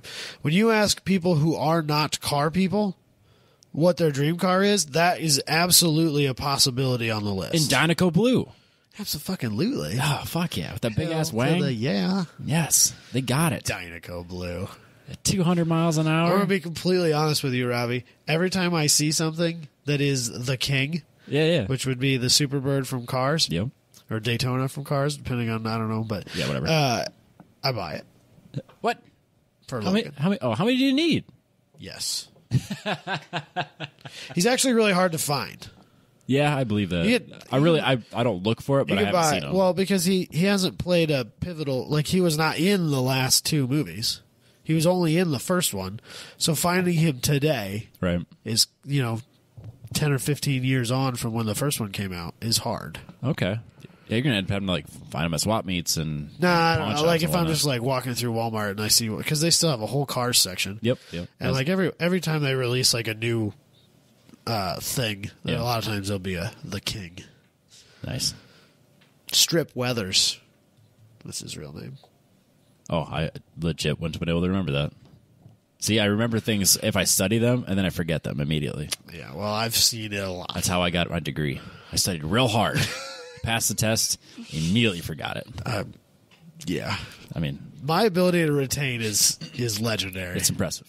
Yeah. It's nauseating. People at work, it infuriates. People ask me about jobs, just a random job I did 3 years ago. I'll be like, yeah, it was this. We did this. Yeah, absolutely. I remember that. Fuck you, dude. It's so, it's useless and useful at the same time. No, I do get jealous of that because you'll just rattle off facts. I'm like, I don't remember fucking anything. I'm stupid. What's next? One that's near and dear. Oh, is this going to be Pontiac? It's Pontiac. Yes. Actually, I'm kind of ignore. I think I'm going off the article in order. Pretty close. I've kind of just ignored the article. I got pictures now. Yeah, that's fine. Because they only had one picture that was never relevant to the first or last car they made. So I'm just going to ignore the article from now on. Okay, that's fine. Let's do Pontiac, 1926. Yes. The Landau Coupe. Yes. It looks just like the Plymouth Q. Yes. Model Q. Somewhere in the world, there is a picture of me. I think it's actually in Oakland, which was... California? No. Oakland was a brand that Pontiac kind of swallowed. Okay. In the real early years. But my dad had we'll talk about it later. Foreshadowing. I'm super excited. You don't even know. We'll talk about it here later. My dad had an Oakland when I was really 3 or 4 years old. Like a 1920 something? Yeah. Nice. Yeah. That's cool. I think it was an Oakland. I don't think it was a Pontiac. I don't know how he came across it. And, it was one of those deals I think he just got a really good deal on it or traded a car for it or who knows what. I mean, he's your dad. He's done things. I don't know what to tell you. But there's a picture of me, 3 or 4 year old me, bouncing on my mom's knee in the passenger seat of one of those. That's cool. Somewhere. So I remember they have brass for their coolant lines and stuff like that. All hard lines, all hard pipes. Yeah. Yeah, that is really weird. Rubber's not really a thing that was a viable manufacturing process at that time. You plumb it like you'd plumb a house. Yeah. Really. Yeah. So. No, I always nerd out over that type of stuff at museums and whatnot. Yeah. I think they would have to watch how they made it. All but solid engine mounts probably. And, they were brutal cars. Not comfortable. That's not exactly. They were driver's cars in Robbie's rawest sense. Yes. No ABS, no power steering, stiff suspension. Suspension? What's that? It's the way God intended. Dalton never talked to me about that meme I made about ABS being for people that don't know how to threshold brake. Oh, interesting. It's interesting. I legit made that just You for him. made that? Yeah. Oh, I just figured you found it. No, I made it because I wanted a meme more, so I made the meme. Well, now that he knows that you made that, he may say something to you. I might have to keep posting it until he says something. That's fair. So, Pontiac died. You're going to break my little heart here, Robbie, because I know what the last one is, and it pains me so. Do you now? Yes. Why does it pain you? Because it's a G6. Oh, I thought you were thinking it was a G8 because it pained you because it was such a great car. No. The G6 is hot garbage. This is hot garbage. Yeah, my sister had one of these, and it was 2010. Just hot garbage. Hers might be a little older. Is that what this was? Yeah, this is 2010. 2010 G6 was the last Pontiac to roll off the line. Not a G8, a G6. So gross. The newest version of the Grand Am. Yes. The GXP, the 2-door GXP. Of the G6? Of the G6. Or the G5? No, so the G5 is a Cobalt. Yes. And they never made a GXP. Oh. Because that would have been like a Cobalt SS, but a Pontiac. Yes. And I probably would actually own one of those. That'd be all right. Like, I would have gone after that car. I get it. Back when I probably would have bought that instead of my TT, quite honestly. Whoa. Like, if they would have had a G5 GXP, that's probably what I'd be driving right now. The funny thing is you'd still be able to keep driving it. Probably not. No, it'd be fine. No, I would have blown it up by now. No, it'd be fine. It runs forever. I mean, it's a junk car. But Robbie, you've blown up an Ecotech. I have? Yes. Oh, yeah, I did. Yeah. Equinox. The car you try to forget you had. I had it for 6 months. So, the G6 GXP, which is a two-door, it's kind of cool in like a really bad way. It wants to be cool. It was like... I kind of like it, but it's like... Yeah, it's kind of factory ricey. Like that wing that's on there. Terrible. Looks ridiculous. Terrible. And there's no way it's in any way, shape, or form a functional piece. Not even a little bit. But it's kind of cool because it is that way. It's like a flat ducktail. It just sits... It's very weird. I never understood that. I don't hate it, though. You should. I know I should. I really should. But it's the same thing. Pontiac made such awesome cars. GM really tried to screw the pooch, though. I mean, there's a reason they had to take a bunch of government money to stay afloat and kill a bunch of brands. Yeah. I mean, half these brands on that list were GMs at one point or another. Yeah, they really are. At least half. Yeah. Foreshadowing. So... but I mean, even towards the end, like I like the GTO, but it wasn't a GM car. They just bought it off of it was a GM car or Holden. They're owned by GM. Okay, fair enough. But it was a Holden design car. Yeah, it wasn't a Pontiac. Thank you. That's what I meant. Words. Yes, I'm bad at them. Yeah, I love the GTO. The last. So did GTO. I think they're awesome. There's that movie, The Last Ride, that was like a USA. Yeah, I remember you movie. talking about that. It's an advertisement for the GTO, and it's great. It's a terrible movie, but it is great. Early GTOs are some of my favorite cars. Yes. Like a 63, 64 GTO. So much fun. Like an Orange Judge, 72-ish. With the hood tack. Hood tack. Oh, bro. Don't get me started. You're about to finish. Yeah. So. And then the G6. They finished on a G6. Like, even we talk about it being shit cars, like the Grand Am and the Grand Prix, for what they were. They were great. They were great. They're cheap. Stone dead reliable. Cheap. Not like the nicest place in the world, but not the worst. I mean, when Michael pointed out to me how not old they were and how rusted out they were when we were in high school, I still have never forgotten. I was like, they really were not old. My Cavalier was already rusting, and that was a 99, and that was in 2005. Yeah, that's crazy. And it was already starting to rust. Yes. But there was a reason they were so cheap. Babied that car. That car got washed 3 times a week. And it still started rusting. Yep. Where was I going to go with that? Oh, like the Grand Prix, with their GXP with the big V8 in it. I mean, that was the G... No, that was a GXP. Because GXP had the LS4 in it. Yeah, because they had the GTP Bonnevilles. I mean, those. No, you could get GTP Grand Prix. Yeah, but they had the supercharged Bonnevilles too. Even. Yeah, those are like an SSEI. Yes, the SCCA. I grew up in those. Yes, dude, that was quick. We had a Pontiac 6000 when I was like really little. Yep. And it had a completely digital dash. Yep. Fucking raddest thing, dude. Like the speedometer was just bars, and it would start on the left at 0, and it would just build up, and as it got faster, those bars would get taller as it was going from the left to the right. Oh, really? It's just the most like 80s thing ever, but it was a 90s car. That was the real problem. I remember the Oldsmobile Cutlasses did that. Yeah, but it was just like a clock where it went around. No, this was like it started. On the left, horizontally on the left, and then it went to vertical as it went faster, and the bars got taller. I can picture that. Kind of like a Nike swoosh, almost, sort of. Like backwards. like a Puma, like the Puma. Yeah, the Puma shoes. There you go. Yeah.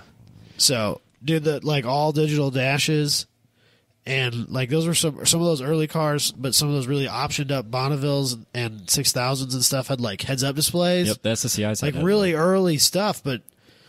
They were kind of cool. Yes, they were. You know, I grew up we had 2 or 3 Bonnevilles and a 6000 and, like from the day I was born to the day I graduated high school, my mom was in Pontiacs. Yeah. You know, by a huge margin, the most owned brand of any that my parents ever had. Yeah, I know your dad was pretty disappointed. My dad is through and through. Still to this day lives and disappointed. dies Pontiac. My dad knows just. You think I know useless shit? The things that he knows about Pontiacs that nobody needs to know. He's forgotten more than we'll ever know. Yeah. You could blindfold him, and he could probably identify engines by feeling them. Like, oh, there's this bump here. That's a 400. From this year to this year. Yeah. Oh, this one's a Ram Air 4, not a Ram Air 3 because they're different right here. And this bolt right here. And just... Yeah, they only ever did that bolt on that. Like 2 years. That's like a really rare thing. That's a really weird headlight. Yeah. They only had that in one model on 1 year. It's just wild, dude. Just wild. GM was a crazy time in the 70s. Yeah. So Pontiac, sad.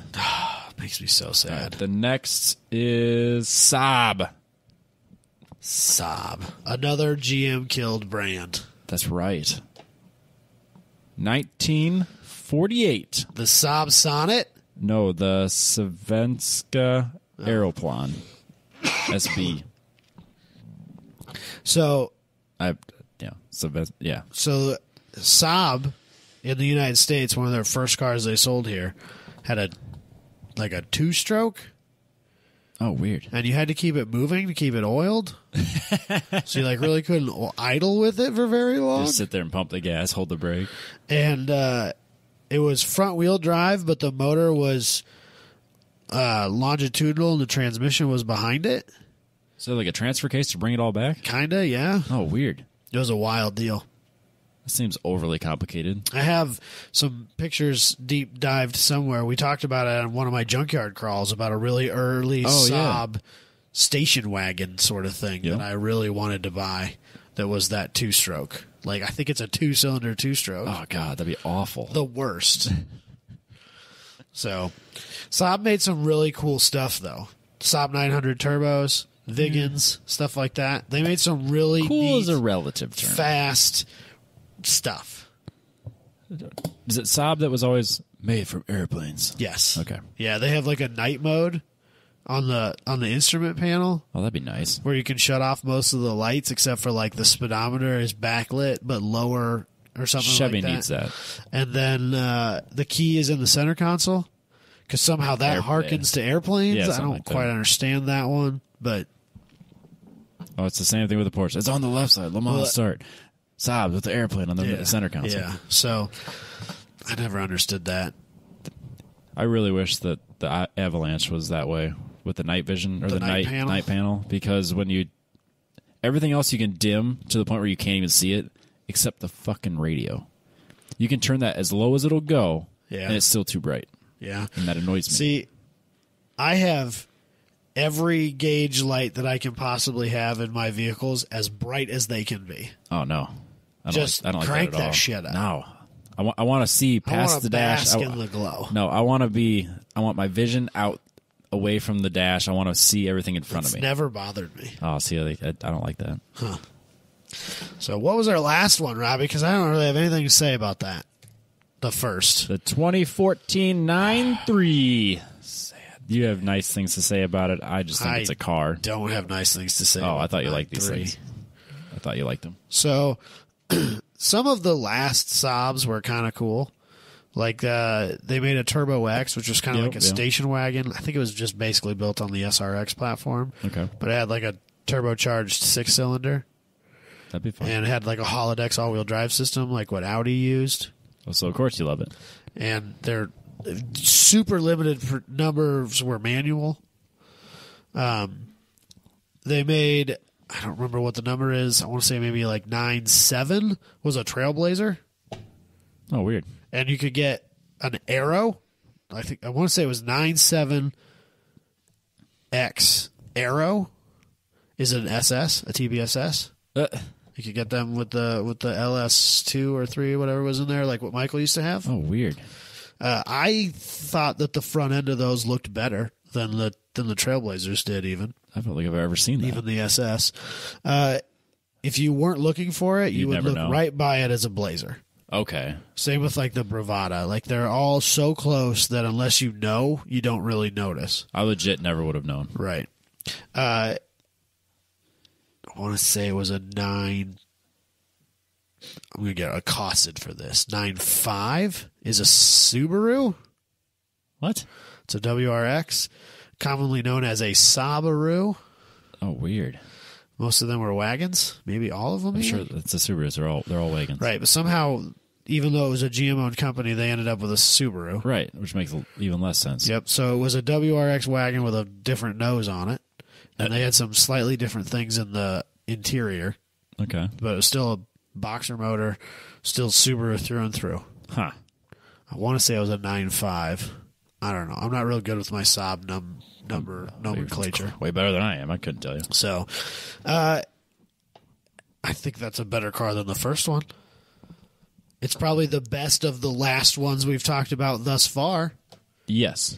How about that? Yeah, it's better than the Neon and the G6. We'll say something nice about it, right? There you go. It's the best of the. It's the best of the last so far. Yeah, if you line those three up, I'll take the Saab. Yeah, absolutely. It's funky fresh. All right.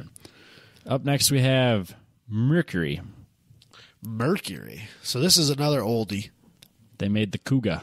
Early. Hold on, we gotta catch up. I'm assuming. 1939. 39. Okay, so we're getting more into like my wheelhouse of cars that I might actually be interested in. It's the 8. The 8. 1939 Mercury 8. So I would guess that it has an inline 8-cylinder. I don't know. I didn't look that far. Yeah. Guess how many they sold? 55. 65. Oh, son of a bitch. I was pretty close. 65,000 Oh. in 1939. That seems like a lot. That seems like a lot for 1939. Yeah. They really got shit done. Well, it's like my weird random knowledge that I know. During World War II, Ford was putting out airplanes once a fucking hour. Yeah. That's that doesn't insane. surprise me that you know that. I think that maybe the reason we're so shocked by the numbers that these were sold in is more because when we think today, like, I'll bet you there's quadruple the number of model options. If not There's more. way more brands. Right. And way more models that each of those brands sell. Yeah. So, like, when you were shopping, you were going to buy a Mercury, a Ford, a Chevy, or a Pontiac. Like, that was your options. Right. And then, I mean, and the F-150 sells 750,000 cars a year, or trucks a year. So, I mean, Right. 65,000 looks huge on paper, but when you compare it to reality, it's, Yeah. I mean, it's granted, it's not a small number, but No. it's just, it just seems weird for the first year a car comes out, 65,000. Brand new. First model. Like, that doesn't even, Tesla didn't sell 65,000 their first year. No. I'm just saying. So, It's weird. yeah. But it started with that, which... Mercury Mystique. No. Damn it. I'm going to get one of these right. Other than the G6, which is kind of cheating. Yeah, can you guess the year? This was before Pontiac. Yeah. I want to say How about this? It wasn't before Pontiac. it wasn't? Nope. Oh, because they made They made one car. the 500? No. No. Son of a bitch. I don't even remember, Robbie. It's the Grand Marquis. Oh, it's the 2011 Grand Marquis. They made that all the way to 2011? If I remember correctly, 1995 everything's- called. They want their car back. I think they stopped everything in 2010, and they had residual Grand Marquis in 2011 that were still being finished. That car, I don't know that there's a car I could care less about. I'm going to upset a ton of people. You're not going to upset me at all. Well, it's a V8 with rear-wheel drive, Robbie. It's still a shit car. It's America. No, it's not. It's America. It's a boring detective car. Yeah. I don't like the Crown Vic either. No, Sorry, everybody. I don't really. They're not I couldn't cool. care less. They're not cool. Nope. I'd still take the Saab so far. Yeah. The only reason this would even be considered is because of the V8 and the rear-wheel drive. I think the Saab could be manual. So would you rather have I'd rather have the manual. Would you rather have a manual front-wheel drive or an automatic rear-wheel drive? What am V8. I'd probably end up going with the manual. Yeah? Oh, yeah. Okay, well. You've made the right decision this time, in my opinion, Robbie. Yeah. I mean, unless I'm taking the engine out of this one, but we're not. It's not going to fit anything. It's this giant Plus, it's a Mercury. Ford. Fine. Yeah. It's just huge. It doesn't... It makes... Yeah, just put an LS in it. Yeah, we don't care about that. Moving on. Oldsmobile. Oh, hold on. Oldsmobile's next? Yep. They are old. Ooh. Yeah, they're real old. Real old. Like 1900s? 1909? 1902. Damn, son. But they were around before that. But the first vehicle First car they made, huh? was a 1902 curved dash. The Curved Dash. The Curved You know Dash. what? That's a great name. You want to know why it's called that? Because it has a curved dash. What a fucking brilliant idea. It looks like a sleigh. It's cool. Like you would like you know, a 1-horse open sleigh. Yeah. That's what it looks like. Does it have a rudder instead of a wheel? Yes. It has a little Yeah. handle. In the middle? Yep, a handle in the middle. Oh. No wheels. I want to drive it. Isn't this the one they drove on Top Gear and about died? I think that was a Mercedes-Benz. It was the first Mercedes. You were right. Yeah, More yeah. knowledge you know that I forget. That's just because they were like, that's what a lot of people It's the consider first to be car. the first Yep. car. Okay, So. yeah. And plus, they're in the UK. This is Oldsmobile, so it's safe to assume that's not what they were in. You're right. Yeah, So. because that was the episode where they tried to figure out what was the first car that had the setup that we currently have today. There's a Cadillac. We Yes. talked about it on Yes. a show at some point. 1902 curved dash. That's kind of cool. Yep. And it has lanterns for headlights. Yeah. They're all but useless, I bet. Yeah, it's so that people can see you coming. Right. That's You can't probably see what's true. in front of you, but people can see you. Yeah, you don't drive this down dark country roads. No, it has suspension. Okay. It like the little wing thing. Yeah. Yeah. So it just kind of collapses in on itself like a wave It's a spring. leaf spring. Leaf spring, but like a wave spring. Yeah. I guess it would be legit with leaf spring. It's two leaf springs stacked on top of each Yeah, other. it would be. So I was trying to explain it. Yeah, because it's not in the sense we normally have it from front to rear. It's side to side. Right, and there's two of them stacked, Yes. but flipped Yes. to make like an oval. Uh-huh. Yeah. It's a deal, man. What's the last one? Let me get Oldsmobile. So like Come on. The silhouette. fans know it. like a Silhouette, maybe. The fans Or know it. Oldsmobile Alero? Is it an Alero? It's an Alero. Okay, so like 2000, let's see, I worked at a dealership. We had Aleros. But were they new? I don't think they were. Let's say I don't think they were killed with Pontiac in 2010. Let's say 2004. You're right. Hell yeah, look at me go. 2004. The last Oldsmobile to roll off the line was a 2004 Alero GLS4. This is Spec Lutz life right here. That's exactly what it N is. bodies, I think. Sure. Why It's not? not a J body. I couldn't tell you. It's not a J body, Robbie. This was always a car that I thought was fine for what it It was is. fine. It was perfectly acceptable. I knew multiple people that had these in high It was a school. great first car. Great first car. Could you get these in a manual? This one, You this could one get- specifically? Yes. Pretty rare. You get them I with was gonna say, I 2.4 never saw liter one. Ecotechs and first gen Ecotechs and manuals. Oh, that'd be fun. That'd Another be good thing that times. these were great for, loaner cars and dealerships. Yes. Because that's what we loaned to people when they were getting their oil changed. It's basically that exact silver Alero. Well, they made 17 billion silver Aleros. I have washed and vacuumed that car more times than any other car except maybe my Cavalier. I knew a lot of people that had these cars. Yeah. They were a dime a dozen. Yep. And they cost about a dime. When was the last dozen time you dimes. saw an Alero? Oh, You know, man. they're all gone, dude. They're all gone. They're nowhere to be found. No. I'll probably see a bunch now that I'm looking for them. Well, yeah, but now that it's on the top of I our can't mind. remember seeing one in years. I get excited every time I see a Cavalier. I don't know that I can't honestly remember the last time I'm like, oh shit, that's an Alero. That's because no one ever did. No, I think I would though. Well, now Andy's Autosport has a section for Aleros. You can get body kits you still can. and I guarantee there's one sitting on the sick shelf Euro somewhere. lights. Oh, the Eurolights. Those are popular. Altezas.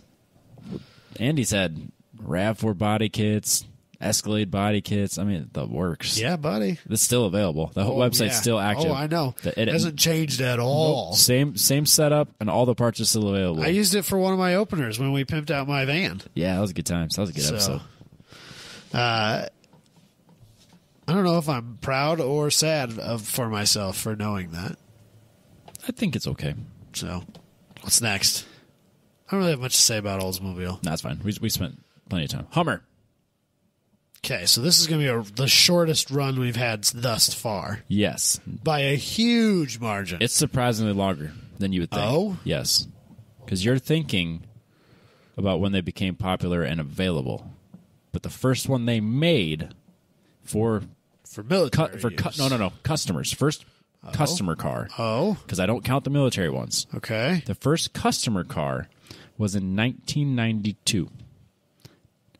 And they made 2 of them, and they went to Arnold Schwarzenegger. I was going to say, and they're Arnold's. They're Arnold's. So 1992 counts as their first production vehicle that went to a customer. Okay. That's the one I would want. Yeah?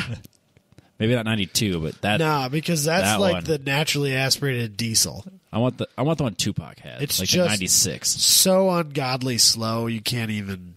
But it's so good and bad. I want the one in Gone in 60 Seconds. That one. That's the one. I want the purple one. I was thinking black or blue, but purple works. You and I have the exact same taste in Hummers. Oh, dude, if I'm gonna have a Hummer, it's gonna be way over the top. Yeah.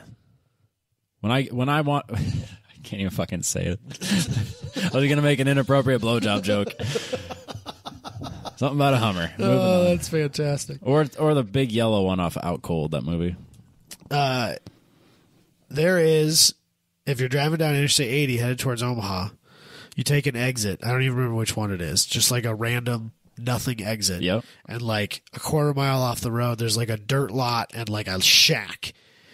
And he sells old military surplus Hummers. They gotta be pennies on the dollar. You can't license them, in my understanding. Like unless you live in Florida. I could buy an LLC in Montana. Yeah, probably. I don't know how it works because I don't think they have like VIN tags. Could it be a kit car? And stuff like that. I think you just like get it and it comes with a bill of sale and you use it as like your ranch runabout because you own 40,000 acres in Montana or something. Love it.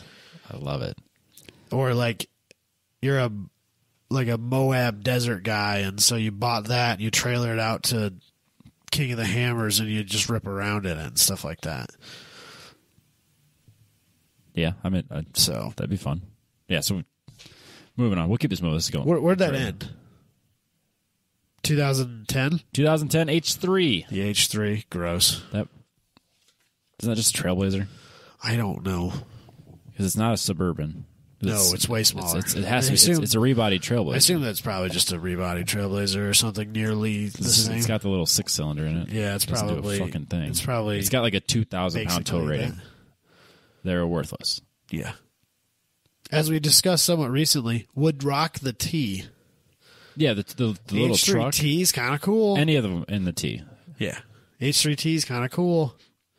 They couldn't give me an answer on whether it was the H3T or the HT that was the last one to roll off the line. It literally went one, then the other. Okay. So the last 2 vehicles were one was a T and one wasn't. Fair enough. Yep. That's all. What's next? Saturn. Oh, man. This is going to be real short. It's a short run.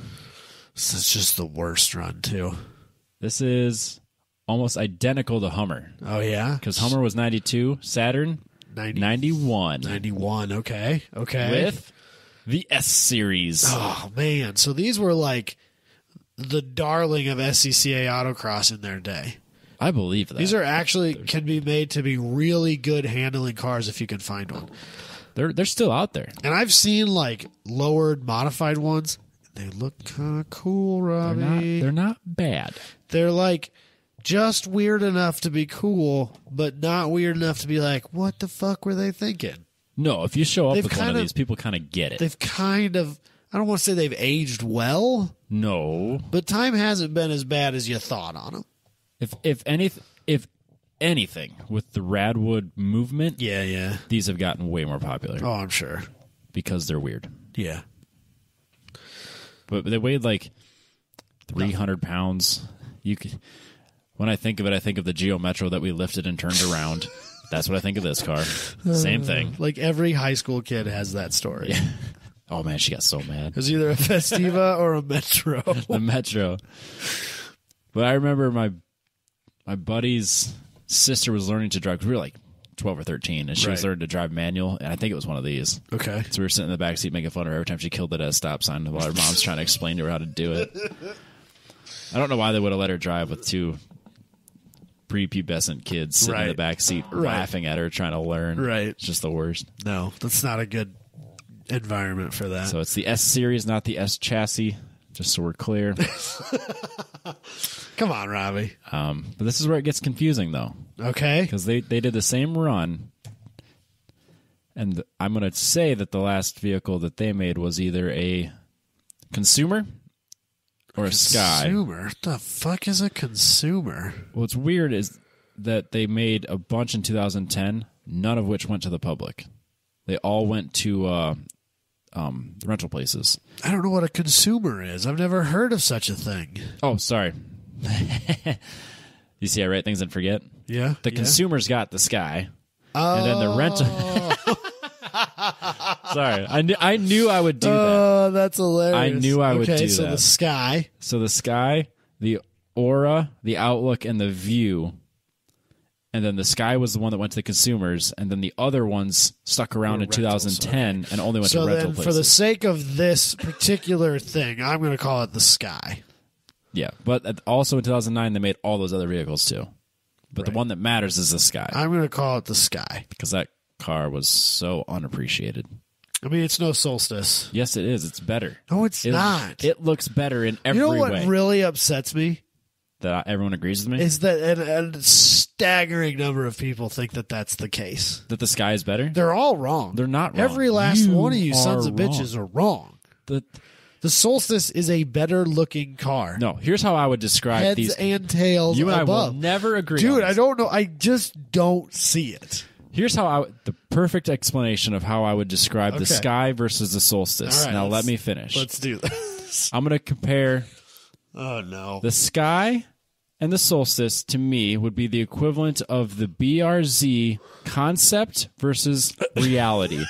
The Sky looks like the concept. The Solstice looks like the reality. And just like we talked about with Booney, concepts are usually terrible, Robbie. Except when they get it right with the Sky. The Solstice. No. The Solstice is a plain Jane version of the Sky. There is for dullards. There is an 06, which is the first year. Yes. Solstice that looks like a raccoon lived in it for the better part of 9 months. You showed me that. And he wants $1 for it. He wants $2,500 for it. I thought it was less than that. I thought it was like $1,200. Oh no, I think it was $1,200. No, I think he wanted 25. I think it's down to 18 now. You're right. And why I haven't gone and bought it, I still am not really sure. And to be honest with you, when I finally get my taxes done, if that thing's still there, oh man, I might own it. You should. Make no mistake. I'm teasing you about the Solstice being just because it's worse than the Sky. It's still a great car. Oh, so good looking. These cars should be way more popular. I don't know why they're not. They should be autocross cars all day long. There's a one with its windshield cut off that races every year. I think this would be popular. I think this would make a great track car. It would. It's a Miata that's not a Miata. It's a better Miata. It's better because it's not. I don't know what the aftermarket suspension setups are, but I don't know. We can make that. So it's just springs and stuff. So this is my weird GM knowledge, and this could be wrong, but my understanding of this way back in the day is I don't know about the front end at all, but the transmission is the same transmission they put in the Colorado, and they put a V8 in front of it, right? And a V8 will bolt into it. Yeah. The engine mounts for the Ecotec and the LS are in the same spot in the longitudinal formation. So they all but literally drop into place. I knew. And the rear end, yes, I'm pretty certain that the rear axle and center section is CTS V. Oh. And I think maybe the suspension is as well. Good Lord. The design. How is this not the most popular car? Because they're dirt cheap. In 2006, the first year, all manuals. Yeah. 2.4 liter naturally aspirated. Then they came out with the GXP, which was a 2 liter with a turbo. I remember. Which you could also get with an automatic. Which is a real bum doesn't deal. exist. Or the Saturn Sky Redline. Yes. The Redline. So good. So they made an Ion Redline, and I think they made a Redline View. I think you're right. Which is, I'm thinking Equinox. First-gen Equinox. Trash. So, yeah, Saturn was kind of fun. They were in the right direction. I kind of liked it. I think that Saturn would do well today. I think so. As like cheap, interesting cars. Yeah, they were just dirt cheap. In the same way that Kia does all right with most of their entry-level stuff. I think so, yeah. I think Saturn would do all right these days. I remember when the Sky came out, the dealership in Sioux Falls had some, like they ordered them. Yeah. And the guys that bought them immediately had the engines out and LS swapped them. Like, that was the plan from the factory. My parents bought a Solstice in 06. Yes. I drove it to prom my senior year. Nice. And the next year when I was a freshman in college. Different story. Not for the podcast. We can change the direction of the podcast anytime we want, Adam. Robbie. No, Robbie, I don't want to talk about it. I do. But we bought it, or they bought it. I remember we were driving home from somewhere, and for some reason we were driving through Storm Lake. I don't remember why, but this was sitting on the show floor in Storm Lake. And the whole way home, because I worked at a dealership at the time, and I knew that, like, these were super popular when they first came out. The Solstice, right. The first year Solstice, like, sold out. It was kind of like the C8 is, where, like, you had to get an allocation number.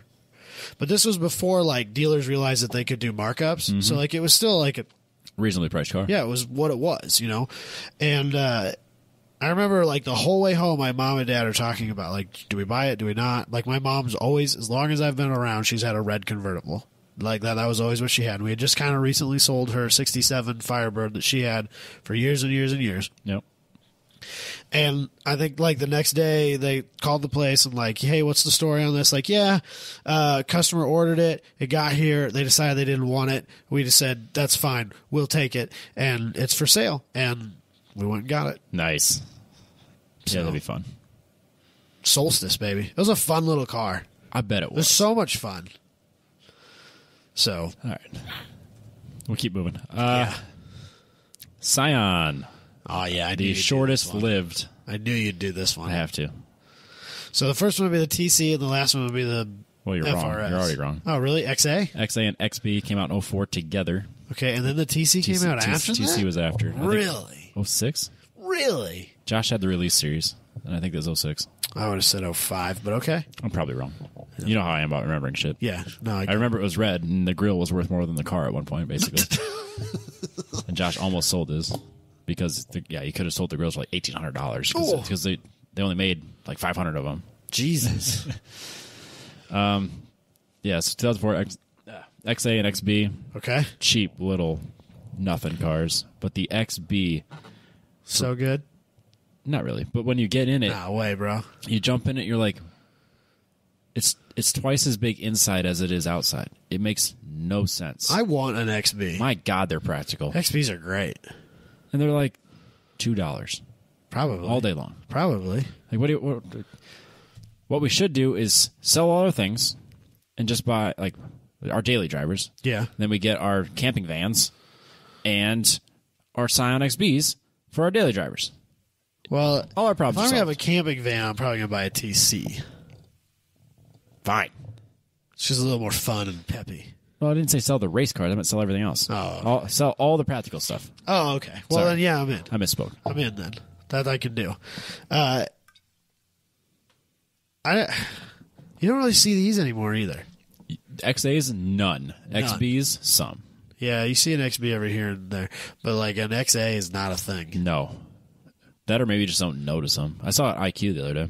I saw an IQ the other day, too. I got very excited. I tried to take a picture of it. I missed it. There's something about that Lowe's over by where I work.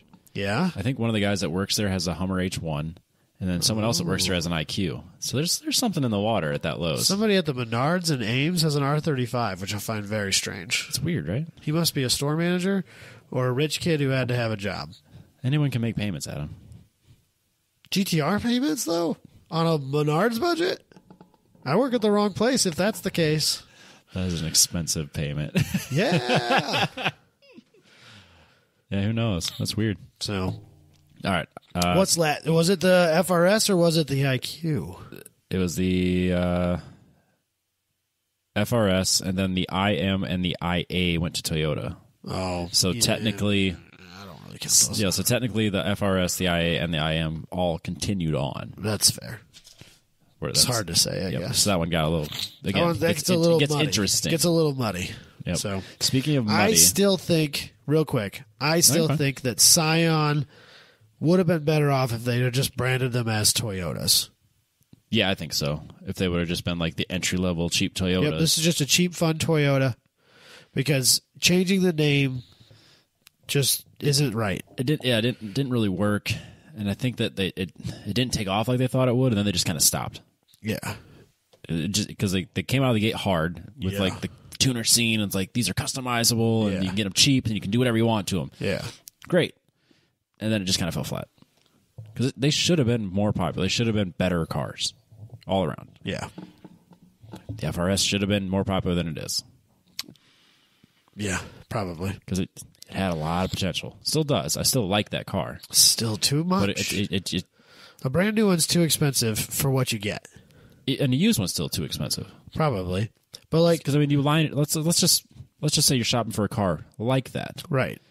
And you look at the price on that, and then you look at the price of a 350Z, or even like if you want to shop for more newer cars, a 370Z. 370 is probably a little on the high side. But like a 6-cylinder Mustang. Yeah, it's not even close. Or, I mean, heaven forbid, a Miata. Yeah, it'd be way cheap. So, yeah, I don't know. Just never made any sense to me. Okay, we'll keep it moving. This is gonna be a long show. Yeah, okay. All right, Checker. I don't really have a lot to say about Checker. You said there was something weird about it. They made a cab in 1922. Okay. They stopped making vehicles in 1982 with the Marathon. Right, that looks like it's from the 50s. Yeah. Yeah. So it was weird. Yeah. Here's where it gets even weirder. Okay. They stopped making cars in 1982. And started making them again in? No, they didn't. They filed for bankruptcy and closed in 2010. That's weird. So what were they? Were they just making parts? I don't know. They had like 250 employees. They must have been making parts. How many Checkers are out there? A lot. Apparently. I think still on the road. I think that's a car that you saw a lot in other countries, too.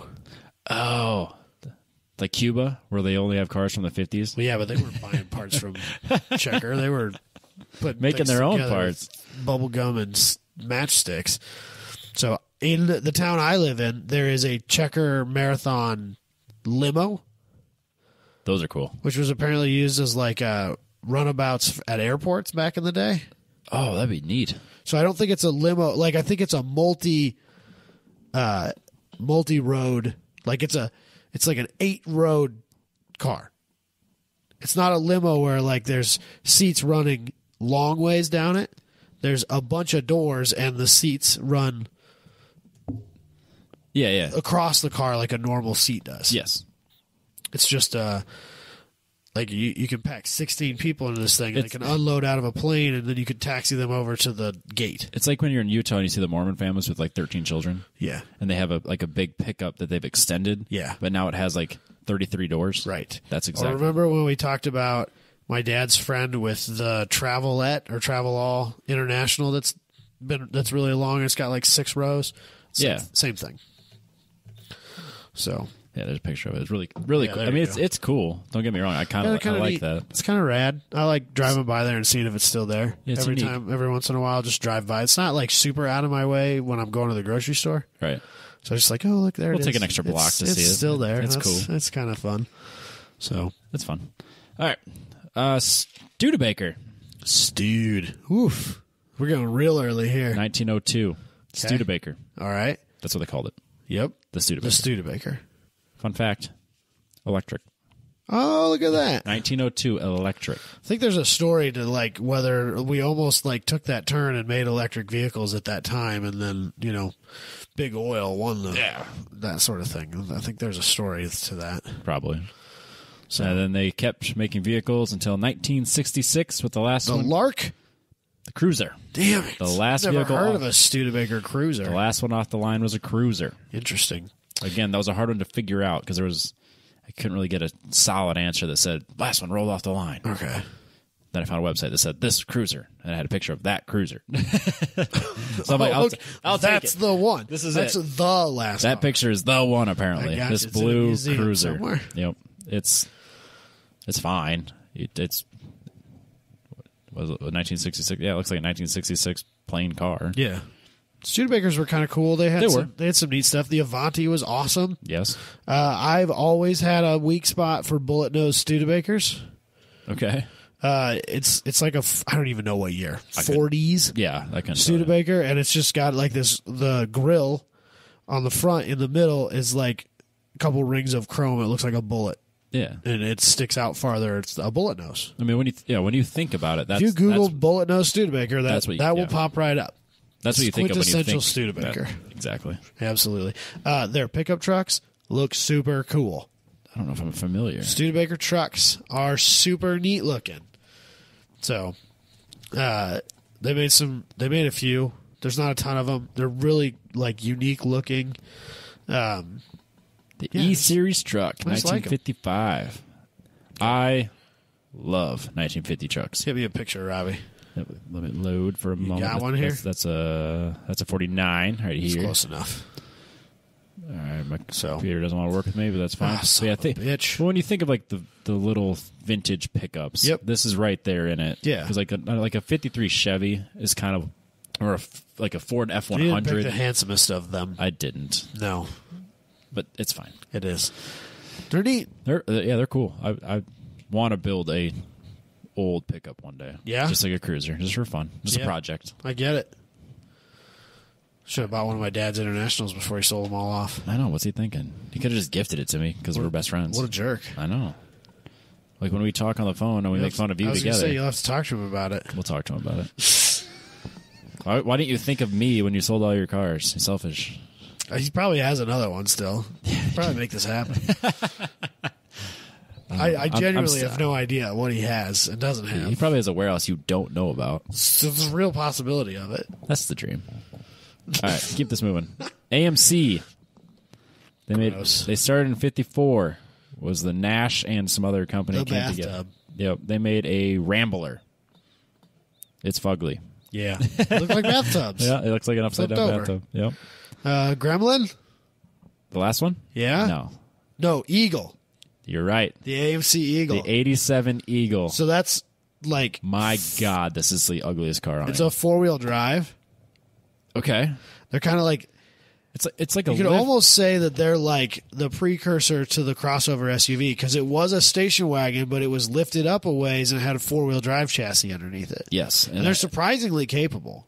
Very collectible. I believe that. Believe it or not. Yep, because the person the way I took this picture off the website was a guy. Brown on brown one, which is the guy that bought this one is the last one that rolled off the line. He has a website dedicated to it because he went to go buy one, was informed that, hey, we don't have these anymore. They don't make them. As of like December, they're done. Right. So he called up AMC and said, I want the last one. And they got him this one because that was the only one that wasn't sold yet, apparently. Damn. So he's super proud of it and has a website I'm sure dedicated that he to is. it. That's a thing. Because I read it's like the whole about it thing. Is weird. Yeah, think of a bigger lifted Vista Cruiser. They're way smaller. What? They're way smaller than a Vista Cruiser. No way. Yeah, they're not that big. Weird. That's so weird. They're not very big. I suppose that would explain the dimensions why it looks like it's like tall. Yeah, it's gosh, I'd say it wasn't that much bigger than your RAV was. Oh, that's so weird. So I think they made a diesel one, which is ungodly slow. There's an episode of Junkyard Gold, if you have Motor Trend On Demand, where he goes through a junkyard that the guy basically, it's all Eagles. Oh. Mostly AMCs, and a lot of them are Eagles. Gross. All right. That's a thing. That's the way. Like, if you have an Eagle, you have 10 of them. That's one of those cars. Yeah. You stay within that brand because that's Igor thing. Yeah. So. Willys? Okay. Died with the Jeep, I'm going to guess. They started in 1926 with the Overland. The Overland. Which is exactly what you would think a 1926 car would look like, because it looks like every other 1926 a little bit bigger version of the Pontiac or the bet you that's Plymouth. Not a factory color you got there. That teal? That aqua teal color? Nope, certainly not. Then the last... This is where it gets confusing, because Willys, 1963, they were sold. However, the last CJ5 Jeep thing was in 1983. That's and then they Willys, that's a Jeep. Yep. And then, so the Jeep Overland brand went to Brazil and continued making cars well into the 80s. Oh, okay. So Willys itself, I think you could say, was done in 63. Okay. It's very confusing because even on Wikipedia it goes Willys, and then it just like splits into like a spider web of brands in different countries, but they're all Willys somehow, right? With different titles. Like, so we got Willys Overland, you got the Willys Jeep, and then so I honestly couldn't give you an answer as to what was the last vehicle, so I just went with the CJ5 Jeep. There you go. That was the last one in America. When you think, if you want to think of Willys Jeep, what everybody thinks of as military Jeep, that's a Willys. That's the one. That's what we have a listener who lives popular here in, I think, Altoona, who's restoring one. Oh, nice. That'd be cool. So just like frame off, building in his garage. Well, I mean, like Restomod, or I have no idea what he's doing with it. I just, every once in a while, he'll post pictures on his Facebook or his Instagram about him working on his Willys. Nice. So. One more. Okay. Actually, two more. Okay. We got the DeLorean. Oh, Jesus. They only made the one. They made the one. The DMC-12. That cocaine-fueled nightmare. Yep. From 1975 to 1982. Terrible Renault power. Oh, really? Yes. They had or maybe it's a Citroen. I don't remember. It's some trash. terrible engine. Stainless steel body. Yep. That was probably not so good. Ugh. God, but they're super popular. Popular. And a collectible. They're kind of being reproduced now. Yep. So weird. Yeah. I don't really. I didn't have a lot to say about it. I don't really love them. I think the only reason I even give any sort of a shit is because of the Back to the Future movies. And I think that's the only reason that actually people care. Yeah, probably. What year did they die? 82. 75 to 82. So this would be the shortest lived one on here. So I'm pretty sure that Back to the Future came out after the car. After the DeLorean was over. Yeah, because it'd be like, it should be after 1985. Yeah. Well, I mean, even in the movie, so that car didn't become popular until it was already dead. Yes. I still need to see the documentary or the movie Framing John DeLorean, because it goes into his story and it looks really selling cocaine, Robbie. Fuck yeah. I mean, no, that's bad. That is bad. Drugs are bad. Yeah. You'll love this one. We'll finish on a high note. Okay. Or a low note, depending on the fact that it's gone. Oh. You gonna make me sad here? Yes. Mosler. Oh, Jesus Christ. 1985. You did this one just to spite me, didn't you, Robbie? The Consular GTP. I do love it, Robbie. I love it so very much. I understand why you love it. Yeah? The 85 is awful to me, but I understand why you love it. Yeah, I can see that. This is... When you look at like an MT600, it's kind of hard to be like, nah, I'll take the Consular. Yeah, you can't. It's pretty hard. I mean, I probably still would, but it's really hard. Are you talking about how you feel about the Consular right now? Yeah, that too. Okay, I just want to make sure. That's how I feel about it, Robbie. All right. Way Coming, Iowa. Christ. What has happened to this show? It's off the rails. Yeah. Consular in 1985, and then they finished in 2013 with an MT900. 900, okay. My bad. And it is awesome. They only made like 20 of them. This is like Brabham BT62 level cool for you, isn't it? This is like a Noble M400 cool to me. Fun fact, if you want some interesting listening. I think they're still around, the Grassroots Motorsports podcast. I don't know if they're still doing podcasts. Well, no, they aren't doing podcasts, but I think that they're still up. They should still be available. Yeah, they should be.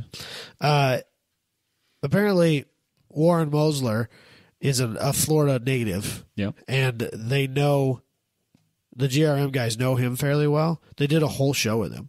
Ooh, I want to hear that. And they talk about, like, for a while they had press consigliers. Good like grief. way back in the 80s. And they go through, he apparently tried to like run for president or something crazy. He was a billionaire. Yeah. Which is just wild to me. And his son, still into racing, has been to at least a Grid Life. Like, Jabay knows him. That's crazy. So, small world. Kind of a weird deal. They made some really sweet shit. Well, we've talked about it before. Like, if you go to the Wikipedia page, there's a picture of a MT600. I don't remember. But anyways, it's in Ames of all places. I'm pretty sure it's Steve's, but I don't know if it was or not. But yeah, the picture is like Mosler in Ames, Iowa. I was like, what? Yeah, there's 20 in the world and it's sitting in Ames. Yeah, just an amazing car. They are super, super cool. So it is too bad, Robbie. That one's too bad. They're right up there with like Panos and Noble and yes. Yeah, because the companies like that just made cool shit but didn't live. Yeah, the MT900 looks very similar to the Noble. Yeah, some of the last Nobles. Yep. So, which makes it really good looking. We should probably keep moving. It's literally 2 hours. Let's hit some news real quick. I don't even care if we do them all. I think I only put two. No, you purposely put two. There it is. There was a third. I didn't remember if I actually. Nope, you didn't.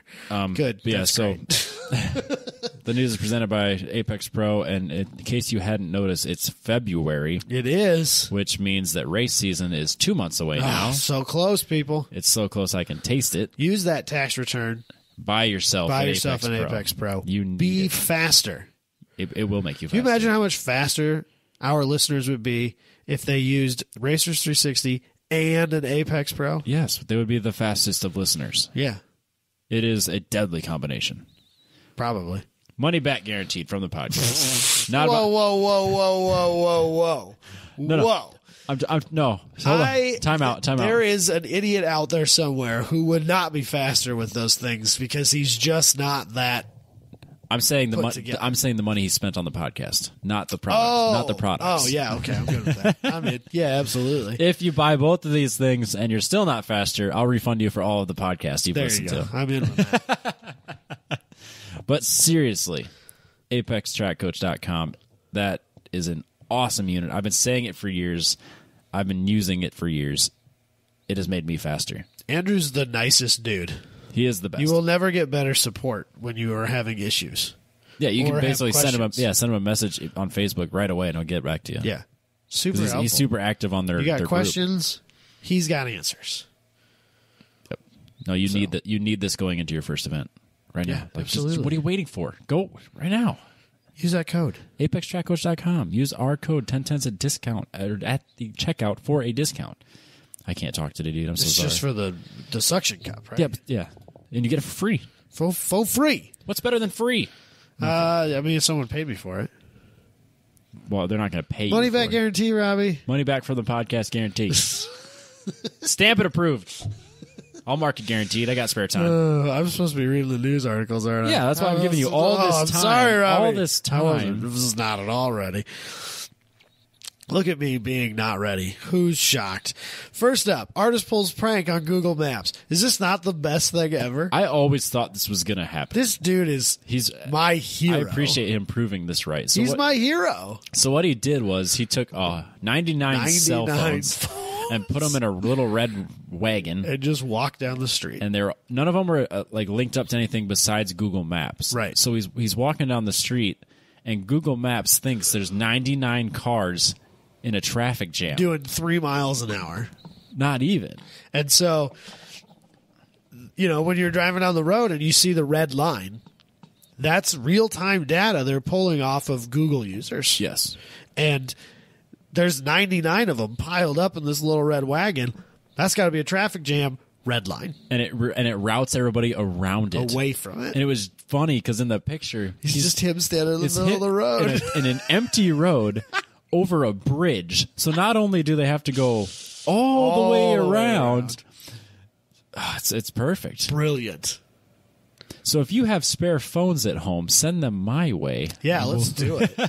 We'll all go park them in Des Moines somewhere and just watch everybody drive around the city. It's so funny. I don't know how they're going to be able to address this. If there's something Google, I don't know that it needs to be addressed. It probably doesn't. I mean, is it really a problem? It could be. The way they were spinning it was like, he's trying to prove the point that like Google can really mess with traffic flow because a lot of times it'll redirect people into, residential neighborhoods and stuff like that, which is absolutely legitimately a thing that it does. And I can totally understand the argument against. Yes. So I get what he's doing. Well, I'm curious if, but I don't know that they, by proving this, I wonder if you could do there's an emulator that could make your phone look like it's 10 to 20 phones. Yeah, I don't know. So that it looks like wherever you're going is screwed. Yeah, who knows? I don't know. That would be hilarious. Just thinking out loud. I did notice somewhere in that article they talked about some sort of organization was trying to get all of these GPS providers to agree that they are not going to send people around. Oh yeah, I remember that. And like Waze and all of them agreed, like, yeah, we'll write our algorithms in such a manner that's to lessen that sort of load. So and Google was the only one that said, nah, man, I'm just going to keep doing what I'm doing. But, yeah, people like it. It's working, except for the people that it bothers. Right. No, I remember that was an issue. It's been a while. We did a story we talked about it because it was like in Philadelphia or New York or something. I think it was in New York. Where like the bridge was out, so that we're talking thousands of people were going through this neighborhood just driving through a normal neighborhood. Normally never sees traffic. Dude, if like that would scare me with kids and dogs and whatnot. Of course. That would really like not be okay for me. That's like being in my neighborhood. If there's like 6 people in a row, it's like, is someone casing the house? Why are there 6 people out here? Someone die? Is this a funeral procession? Is there having a party? Is there a wedding? Oh, that's the busiest I've ever seen this place. Some asshole having a wedding in his own fucking house. Asshole. This guy. So, still super duper funny. It is hilarious. I mean, I love it. I bet it cost him a ton of money. Yeah, how else do you get 99 phones that are active? Burner phones? I don't know. You go to Walmart? That's still not cheap. You're not getting. I wonder if the GPS still works without a cell phone connection. I know the Bluetooth does. I don't know about the GPS. Yeah. I don't know. Probably. I don't know how it works. Kind of funny, though. So, next up, Toyota believes, using big data, that they have solved the accidental acceleration problem. That was a problem? Apparently, there are enough people in the world who are not capable of differentiating between the gas and the brake pedal. So this particular issue they're talking about is not unintended acceleration due to mechanical failure. Nope. It is, I am a complete and total moron, and I went for the brake, and I hit the gas pedal, and I crashed. Well, the weird thing is, it's not like in a parking lot situation where you're looking behind you, and then all of a sudden you realize that your foot went to the other pedal, and then you go forward when you meant to go backwards. The way they described it was you're driving down the road, and then for some reason, instead of hitting the brake, you hit the gas. Right. Which I think is even less common. Apparently, not. I don't know, man. But like the algorithm that they're trying to implement is kind of like the next step between what we have now and like autonomous driving, because it's going to take control of the car. Because if it assumes that you're hitting the gas when you meant to hit the brake. Yeah, so I think what it's doing is like it looks at every car that goes through an intersection and it says, okay, this is clearly a stop sign. Wait a second. That guy is speeding up coming towards that stop sign. Apply brake. But they also described it as not being active with anything else in the environment. It would have to be real time watching your car. and also comparing what you do in your driving habit in that specific spot to all the other cars that are going through that same spot and how you are reacting to it. And if a million cars have gone through that intersection and stopped and you're accelerating through it, apply brake. Well, I'm curious how that would work in a situation like, let's just say you veer, you try to go around something, or you intentionally hit the gas, and then all of a sudden it cuts power. Yeah. I feel like that's going to be a problem. Oh, man. Dying. Oh, let's just cancel the show because you're going to do this the rest of the night.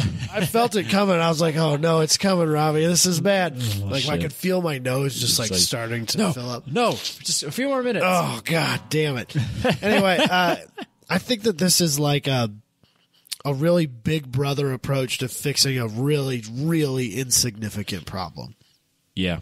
I feel like it's not. It's like putting a Band-Aid on a bullet hole because it's not fixing the problem, and the problem is operator error. I'm not convinced that it is a problem. Well, let's just say on the situations when it does happen. I think that's not. Where's the driver's cell phone? Where's their attention? I think that's like, instead of if they were selling this as, if we see you're not stopping and we know you should be. Not just accelerating, but not stopping. Yeah, the automatic braking thing. That makes sense. Yeah. Like, oh, we know this is a stop sign, and you're not stopping, apply brake. Yes. That I can get behind. Yeah. Because that is a real problem. Yes. And shouldn't be a problem, but it is. What I don't think is that there's a problem with people who confuse the gas and the brake pedal. Then again, I left foot brake, so I guess I'm not the right person to ask. Yeah, I don't know. It just seemed really strange to me that it's that big of a problem, they would dedicate a team to it and think that they need to implement it. Well, I think that this is just an excuse for them to track us, because that's what they're going to be doing. They flat out said that they're using data gathered from cars. They're just gathering data now. Mm-hmm. They're listening, man. And they're trying to disguise their need to gather this data under an umbrella of making the roads safer. And they probably will. I'm sure. And frankly, I don't know that I really care that Toyota anonymously tracks a vehicle. By driving habits and whatnot. If they don't know who owns the vehicle, if it's just a Toyota Camry, and they don't know anything about it beyond the fact that it's just one of their vehicles, and they're seeing where it's going, and they're kind of watching your driving habits, it doesn't really bother me that much. But it's a really slippery slope to places where I don't want to be. Well, yeah, I guess they kind of they didn't really even describe it as that. It was just the way they described it really didn't make a whole lot of sense on how it's worked. A very strange thing. Right. It's certainly something that I think people should be asking questions about. Yeah, I think so. Don't just blindly take it. It fixes my braking habits. But that's what people do. I mean, we've blindly accepted these cell phones as necessities. Yeah, that we couldn't function day to day without. There's a guy at work with a flip phone still, and I legit get jealous of him, knowing full well the only notifications he's getting are direct cell phone calls and text messages. No bullshit.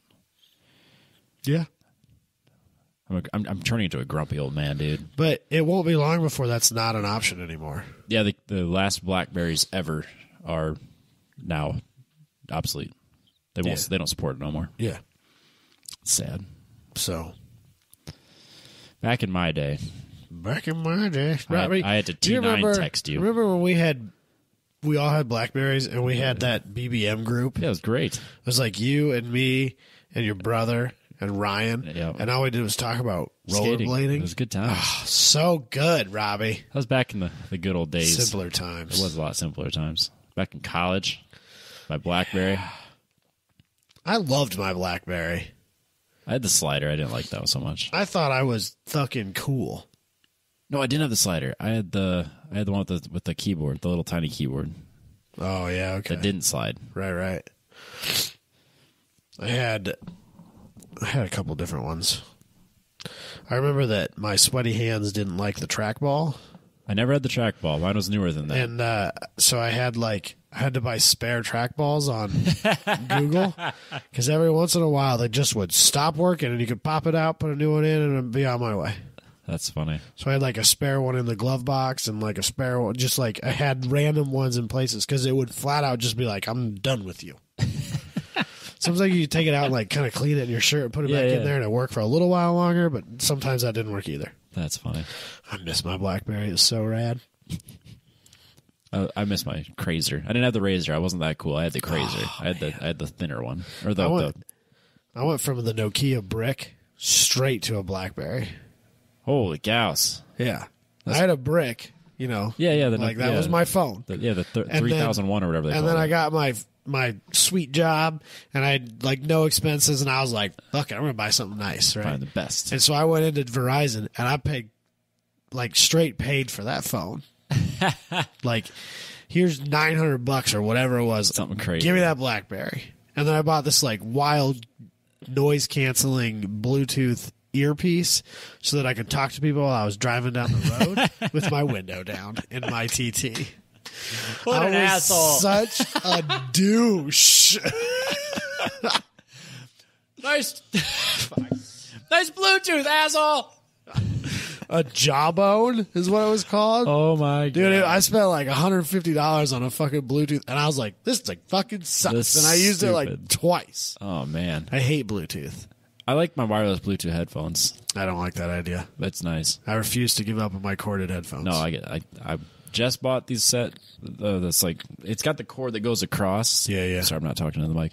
It has a cord that goes from one ear to the other, so you have like a necklace behind you. Yeah, like a croaky. Yep, like with the sunglasses. Okay. So that's kind of annoying because it's got the button here that you can control the volume. Yep. But of course, it's like the size of a big pill. So then that's on one side. It's not centered. It's on the side. So like the whole thing droops. But it was like $20, and it's perfect for like mowing the lawn or like listening at work, so I can like get up and walk. Like I have it synced to my computer at work, so I can listen to shit like podcasts and stuff. Christ. So then I can get up and leave the office and still have my headphones in and still hear what's on my computer. That's nice. So I just run my headphone cord through my shirt and into my pocket. I do that at the gym. That's how I function. But I only wear my iPod Shuffle when I'm at the gym. I don't take my phone with me. Oh, I don't want to be bothered by humans. Just right. Leave me alone. I get that. Leave me alone. Do we do a show, Robbie? It's been long. We got, if we stick around for like another 15 minutes, we can beat Booney's record. Nah, I didn't. I gotta go back to work, Robbie. To heck with that, man. So, all right, tune in next week, everybody. It should be a fun show. Oh, dude, I'm super excited. What if it doesn't happen? That's fine. I think it's gonna happen. It'll happen. He's committed. We'll just say this: an interview that I have wanted, or let's say a guest that I have wanted since the inception of this show. It'll be fun. Something that I have tried more than once to get to happen, and I've been shut down. Ooh. He's finally on board. Shut down no more. He's finally on board. He's going to be in person, live in Robbie's house, in the Kangam Motorsports studio. He's going to see my car. Yeah, I got to give him your address. That's fine. I don't know what it is. How many times do I have to tell you my address? I know how to get here, Robbie. I don't need your address. Oh, my goodness. All right. Addresses for everybody. So excited, everybody. Tune in next week.